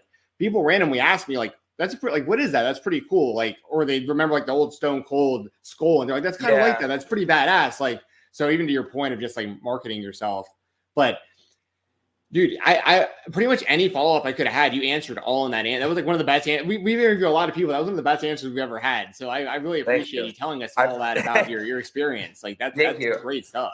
I can go on forever. So sometimes you know what, it might be an Italian trope that we go on and we talk with our hands. It might be because I've gotten dropped on my head and I just love to ramble. But man, I could go for days about, the things that I've learned there. And it's crazy because I mean, even after Black Label, all of the stuff, the positives that I got about Creed and this and that, I got some feedback from, one of my coaches about what I could have done better. And I'll be honest with you guys, he hated it. He ripped me apart. It was one of those critiques that if some other people read it or got that, if they got that same critique, they probably would have quit. But, I'm grateful to have that because as much as the entertainment of the fans is what's most important, and Mikey loved it. Mikey called me afterwards and he was like, you're a crazy bastard, but my kids love wrestling now because of you. They asked me if you're going to be at the shows and he's like, you're a prick, but I can't not have you there. Not only do the people want to see you get your ass kicked, my kids want to see you in general. So, it's things like that make me feel okay, you know what, maybe I'm doing the right things, but there's always more that can be done. You know what I mean? There's always more to be done. And I as many people as I want to kick in the mouth and as many people as I'm ready to disrespect in 2024, I don't want that to deter people from the fact that I love pro wrestling. I think pro wrestling is stupid as hell, but I think it's the greatest thing in the world. And, now that I'm fully healthy at 110%, I'm at my strongest I've ever been. I'm arguably in the best shape I've ever been. I'm really ready to hit the ball rolling next year. I can tell you sold fans there, myself included. My friend Cher Delaware, my wife at home, the kids. I got kids, and they were watching, and they're like, "There's our stepdad singing," and they're like, "Who's singing to?" And it's Trevor Outlaw. I'm like, I don't know if we like him or not, but Jeremy's into him, so I guess we like him. It's cool. So you have sold more tickets now because of this. Hell yeah. People love to hate me, but you know what? I think it's one of those things that we all got somebody you know what? If I can be somebody's Cole Radrick, then I'm okay with that. To me, I'm you just want to punch him in the face, but you know what? I want to give him a hug sometimes. And I get that a lot. It's one of those things I hear that way more than I should, where people are like, we hate you, but you're also entertaining as hell. We want to come back. And I'm like, maybe I should go to therapy because shit like this is it really messes with my brain. I think I've gotten more brain damage from the things that people have said to me than some of the moves I've taken in the ring. And it's not even oh, you're out of shape or this or that. It's just weird things that why would somebody say that? You're horrible, but I want to see more of you. All right, I don't know what you mean by that. I hope it's wrestling, and I hope it's not something weird and derogatory. But I mean, hey, you know what? You just keep on keeping on. Everybody needs somebody to hate, And if I'm fueled by hatred, when I was in school, when I was in amateur wrestling, like I wasn't, I was the kid on the team that like the football kids didn't like me because I wasn't from their world, but like I was still going to kick ass. Like I was going to get up at 5:00 in the morning and go for that run and cut that weight when I had to. And like, there's nothing that makes Trevor Outlaw, and there's nothing that fuels me more than having just a room full of people that hate my guts and proving every single one of them wrong. And whether it's proving them wrong with a win, with the quality of my match, or turning people around to be like, you know what, maybe he's not that much of an asshole after all, then I guess I'm doing something right. That's all I can ask for. I think in pro wrestling, the biggest compliment is I hate you, but I also just want to keep watching you. Yeah. And I mean, hey, if that's selling tickets, like at the end of the day, like my job is to put asses in seats. So, I guess, and maybe that's why I'm able to brush it off, because I think I realize, like, listen, whether you love me or whether you hate me, if you're paying money to come see me, then I'm doing my job. And to the promoters, pay attention to that, because while you have 30,000 other people that are doing the same shit, or you want to have a group of untrained people because you can book them for free, maybe take a look at investing into somebody that will actually invest in your people. I want to circle back to the cake thing you talked about. So here's where like we're on the same wavelength here, Trevor. Like you're legitimately like one of my new favorite wrestlers of all time. Like I'm just like anything Trevor Outlaw, I'm down for right now. So the cake stuff, you mentioned it's tough to get out of your beard. I'm a man who has taken a cake to the face. Yeah. My wife threw this at me on the show. It's very difficult to get out of your beard. Look at that. You know this pain, more Trevor. In, like, the brows. You got it the brows are hard to get it out too. Like, yeah, it's not fun. No. Did you make her sleep on the couch after that? No, I had to sleep on the couch. Bro. It's terrible. You can't do that. You can't do that. Listen, my girlfriend smacked me on live camera at a show, and I told her, "You're sleeping on the couch tonight." And I had myself, my dog, and her dog. Hey, shut up! I'm putting you over. See, he heard me talking about him. Yeah. I had all the dogs in my bed, and she slept on the couch. I might have gotten slapped again the next day, but that's neither here nor there. But you got to put your foot down, man. Oh, she threw it right at me, and then you see it like it gets all over your face. It's very difficult to get out. It's it's not even just the cake itself. There's like the moisture, like the grease from it too. It's like you can keep wiping it off, but you're gonna feel it, and it's not fun. Like your beard's a little bit more reasonably length, so it wasn't too bad. But mine was you couldn't see like probably down to here at the time. It was like down past my chin. So it's like I'm combing it and I'm picking stuff out, and it's just like it was a nightmare. Yeah, like legit. Like I couldn't stop finding little chunks and pieces out of it. I was so grossed out. It's awful. It's awful. Yeah. No more cake. I want no more confetti cannons. No more cake. No more Brannigan shenanigans. None of it. And no more promoters making me fight my best friends, okay? Because it's going to blow up in your faces, and then we're going to form the greatest tag teams ever. You know what? I'm going to give you guys a Fightful exclusive right now. Hayden Backlund and I don't know exactly when, but we're coming for the BLP Tag Team Championships. I'm making that declaration here. I have a pin over one half of the current BLP Tag Team Champions, and now that I have a partner, we are going to run Black Label Pro into the ground. I'm talking 2-hour shows. I'm talking shows with 10 matches or less, and I'm talking a hell of a lot more Trevor Outlaw. And you know what? If Jeremy and Steven, if you guys are there will be a lot more Creed too. Ooh, all of I this, love it. Right? Jensen will tell you, I don't need my wrestling shows lasting more than 2.5 hours. I don't need my matches. The sweet spot for me is like 13 to 18 minutes. Anything over 18 minutes, nope, get it out of here. You're speaking my language, Trevor. I'm getting paid the same amount. Listen, I get paid the same amount of time to wrestle if I kick somebody's ass in 10 minutes or less than I would if I do it in an hour. Why the hell would I want to wrestle for an hour? Yes. I'm with you. So some old ass man who's probably chewing on 30 Blue Chews or whatever the hell he's promoting on his show to throw some stars at my face? No, thank you. Throw some dollars in my face. I'll tell you what. You want me to wrestle for an hour? I want to get paid to wrestle for an hour versus to wrestle for 10 minutes. Maybe we'll do something where it's like a timer. We're like, here, you get 10 minutes. And If you want me to, if I don't lose in 10 minutes, then I'm just going to get out and go home because I've done my time. And if you want me to wrestle longer, the longer it takes me to knock somebody out, then it's just more money you got to pay me. So there's a lot of factors that go into that, and I just don't think that promoters have time for it. So this is what I loved about your match this past weekend is you did the double pin, and everyone's like 5 more minutes, and you're like, no, you gotta pay me this. People even knew like they moved it from 5 to 3, and even then you were like, no, we're not doing even 3. Like we're not doing anything. I'm out of here. No, I said, listen. I'm not going to wrestle longer than I have to, and I will never wrestle more than one time on a show. If I'm wrestling more than one time, you're paying me twice. End of story. I called Mikey out, and I said, Mikey, I'm not wrestling twice in a day, and if you want, you're giving me double pay. And he went like this. So I said, you know what? No more time for you guys. But there would be more time for Creed. There was more time for Creed, so. Loved it. Loved every second. Loved every second of it. Now, I hope you get that tag team title match because you, of course, are referring to your victory over Davey Bang, one half of Bang and Matthews, formerly known as you don't even say it anymore. Y'all know who they used to be. That would be a great match. So hopefully we see that soon. Hayden Blackland and yourself, Trevor Outlaw, taking on Bang and Matthews for those BLP tag team titles. I'd love to see it. You recently had a shot at Kevin Kuhn and his Black Label Pro Heavyweight title. That didn't happen. I don't want to talk about that. It didn't go so well. But you can rebound here with the tag title. That's what I'm getting at here. Like we can forget about all that, right? Yeah, we can forget about that. It didn't happen.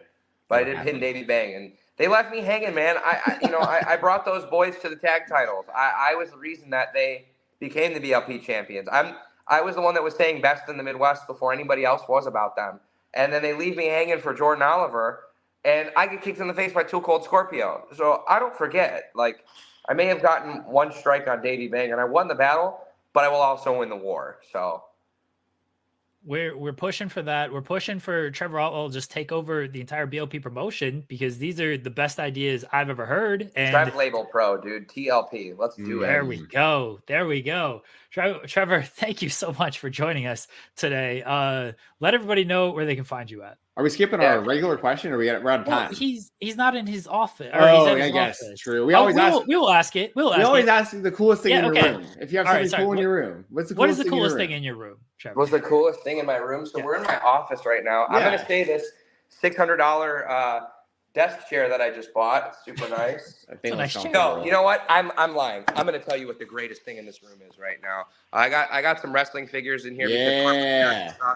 And you know what? You can say shit about being a toy guy, but here's the deal. Corporate America sucks, and if I look at these and it makes me not want to chop my head off, I'll tell you the greatest thing in this room. Steely Dan Can't Buy a Thrill on vinyl. Nice. Greatest album of all time. Nice. There you go. I very much respect the action figure collecting. My office behind me, actually, I'm currently in my living room, but I am full of action figures myself. So I very much respect it, Trevor. Good. I got a window still. Keeps me busy. I love that. And you got that Cody Rhodes AEW Supreme there in the corner. Yeah. Go. The RVD and the Jeff Hardy, though, those ones are great. Some good ones for me too. I got some good ones in there. Oh yeah. I apologize, Jensen. I went because he was in his office. I wasn't thinking. I was like, but Trevor has a very nice office. Hey, anytime I can put over Steely Dan, brother, I'm gonna do it. You know what I mean? Like, if it's right, now, Trevor, where can the people find you at? Find me at the Trevor Outlaw on all socials. ProWrestlingTees.com/Trevor Outlaw for merchandise. I've got some more stuff coming out soon. I'm a very big proponent on the designs that I have. Like, it'll be on like different shirt styles or materials that you can't really get online. So I always recommend like find me at a show. Keep an eye out for 2024. You know, it's been an uphill battle, but I got a lot of good things coming in the works next year, and just stay tuned. You know, I'm sure everybody says that, but you know, I'm not going down quietly. Not next year of all years. No way. Coming up on year 5, I'm ready to do some big things. I look forward to it. I look forward to continuing to follow your career. Again, you made multiple fans for life this past weekend. So we appreciate it. Thank you so much for coming on the show today. Guys, we'll be right back here on the Spotlight.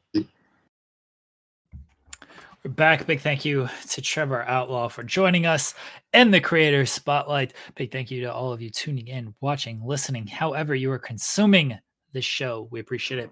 We will be back next week with a brand new episode of The Spotlight, somebody new in the creator spotlight in the world of wrestling, talking all the news and happenings and whatnots in wrestling.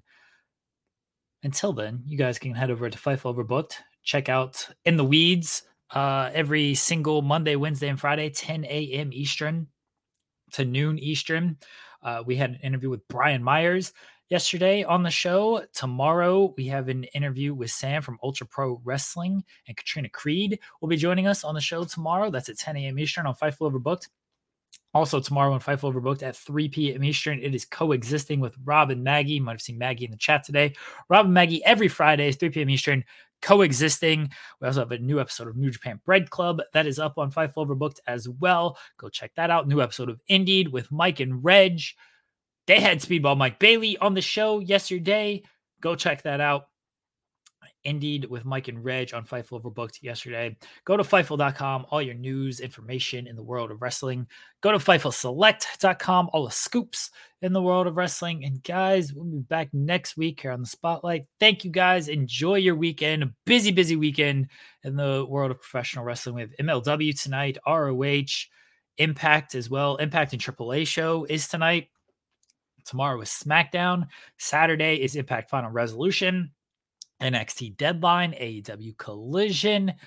Maybe there's a day off on Sunday, although I'm sure there's a bunch of independent shows that everybody can check out. And then the cycle starts again next week. We appreciate you guys. Thank you again for tuning in. Thank you again, as always, for the support. We'll talk to y'all next week. Bye, everybody.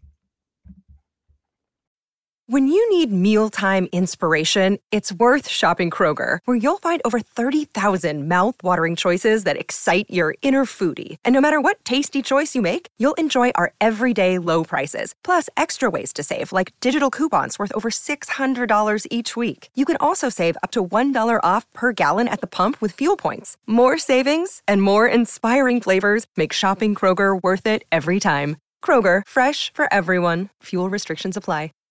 Save big on brunch for mom, all in the Kroger app. Get 16-ounce packs of flavorful Angus 90% lean ground sirloin for $4.99 each with a digital coupon. Then buy 2, get 2 free on 12 packs of delicious Coca-Cola, Pepsi, or 7-Up, all with your card. Shop these deals at your local Kroger, less than 5 miles away. Or tap the screen now to download the Kroger app to save big today. Kroger, fresh for everyone. Prices and product availability subject to change. Restrictions apply. See site for details.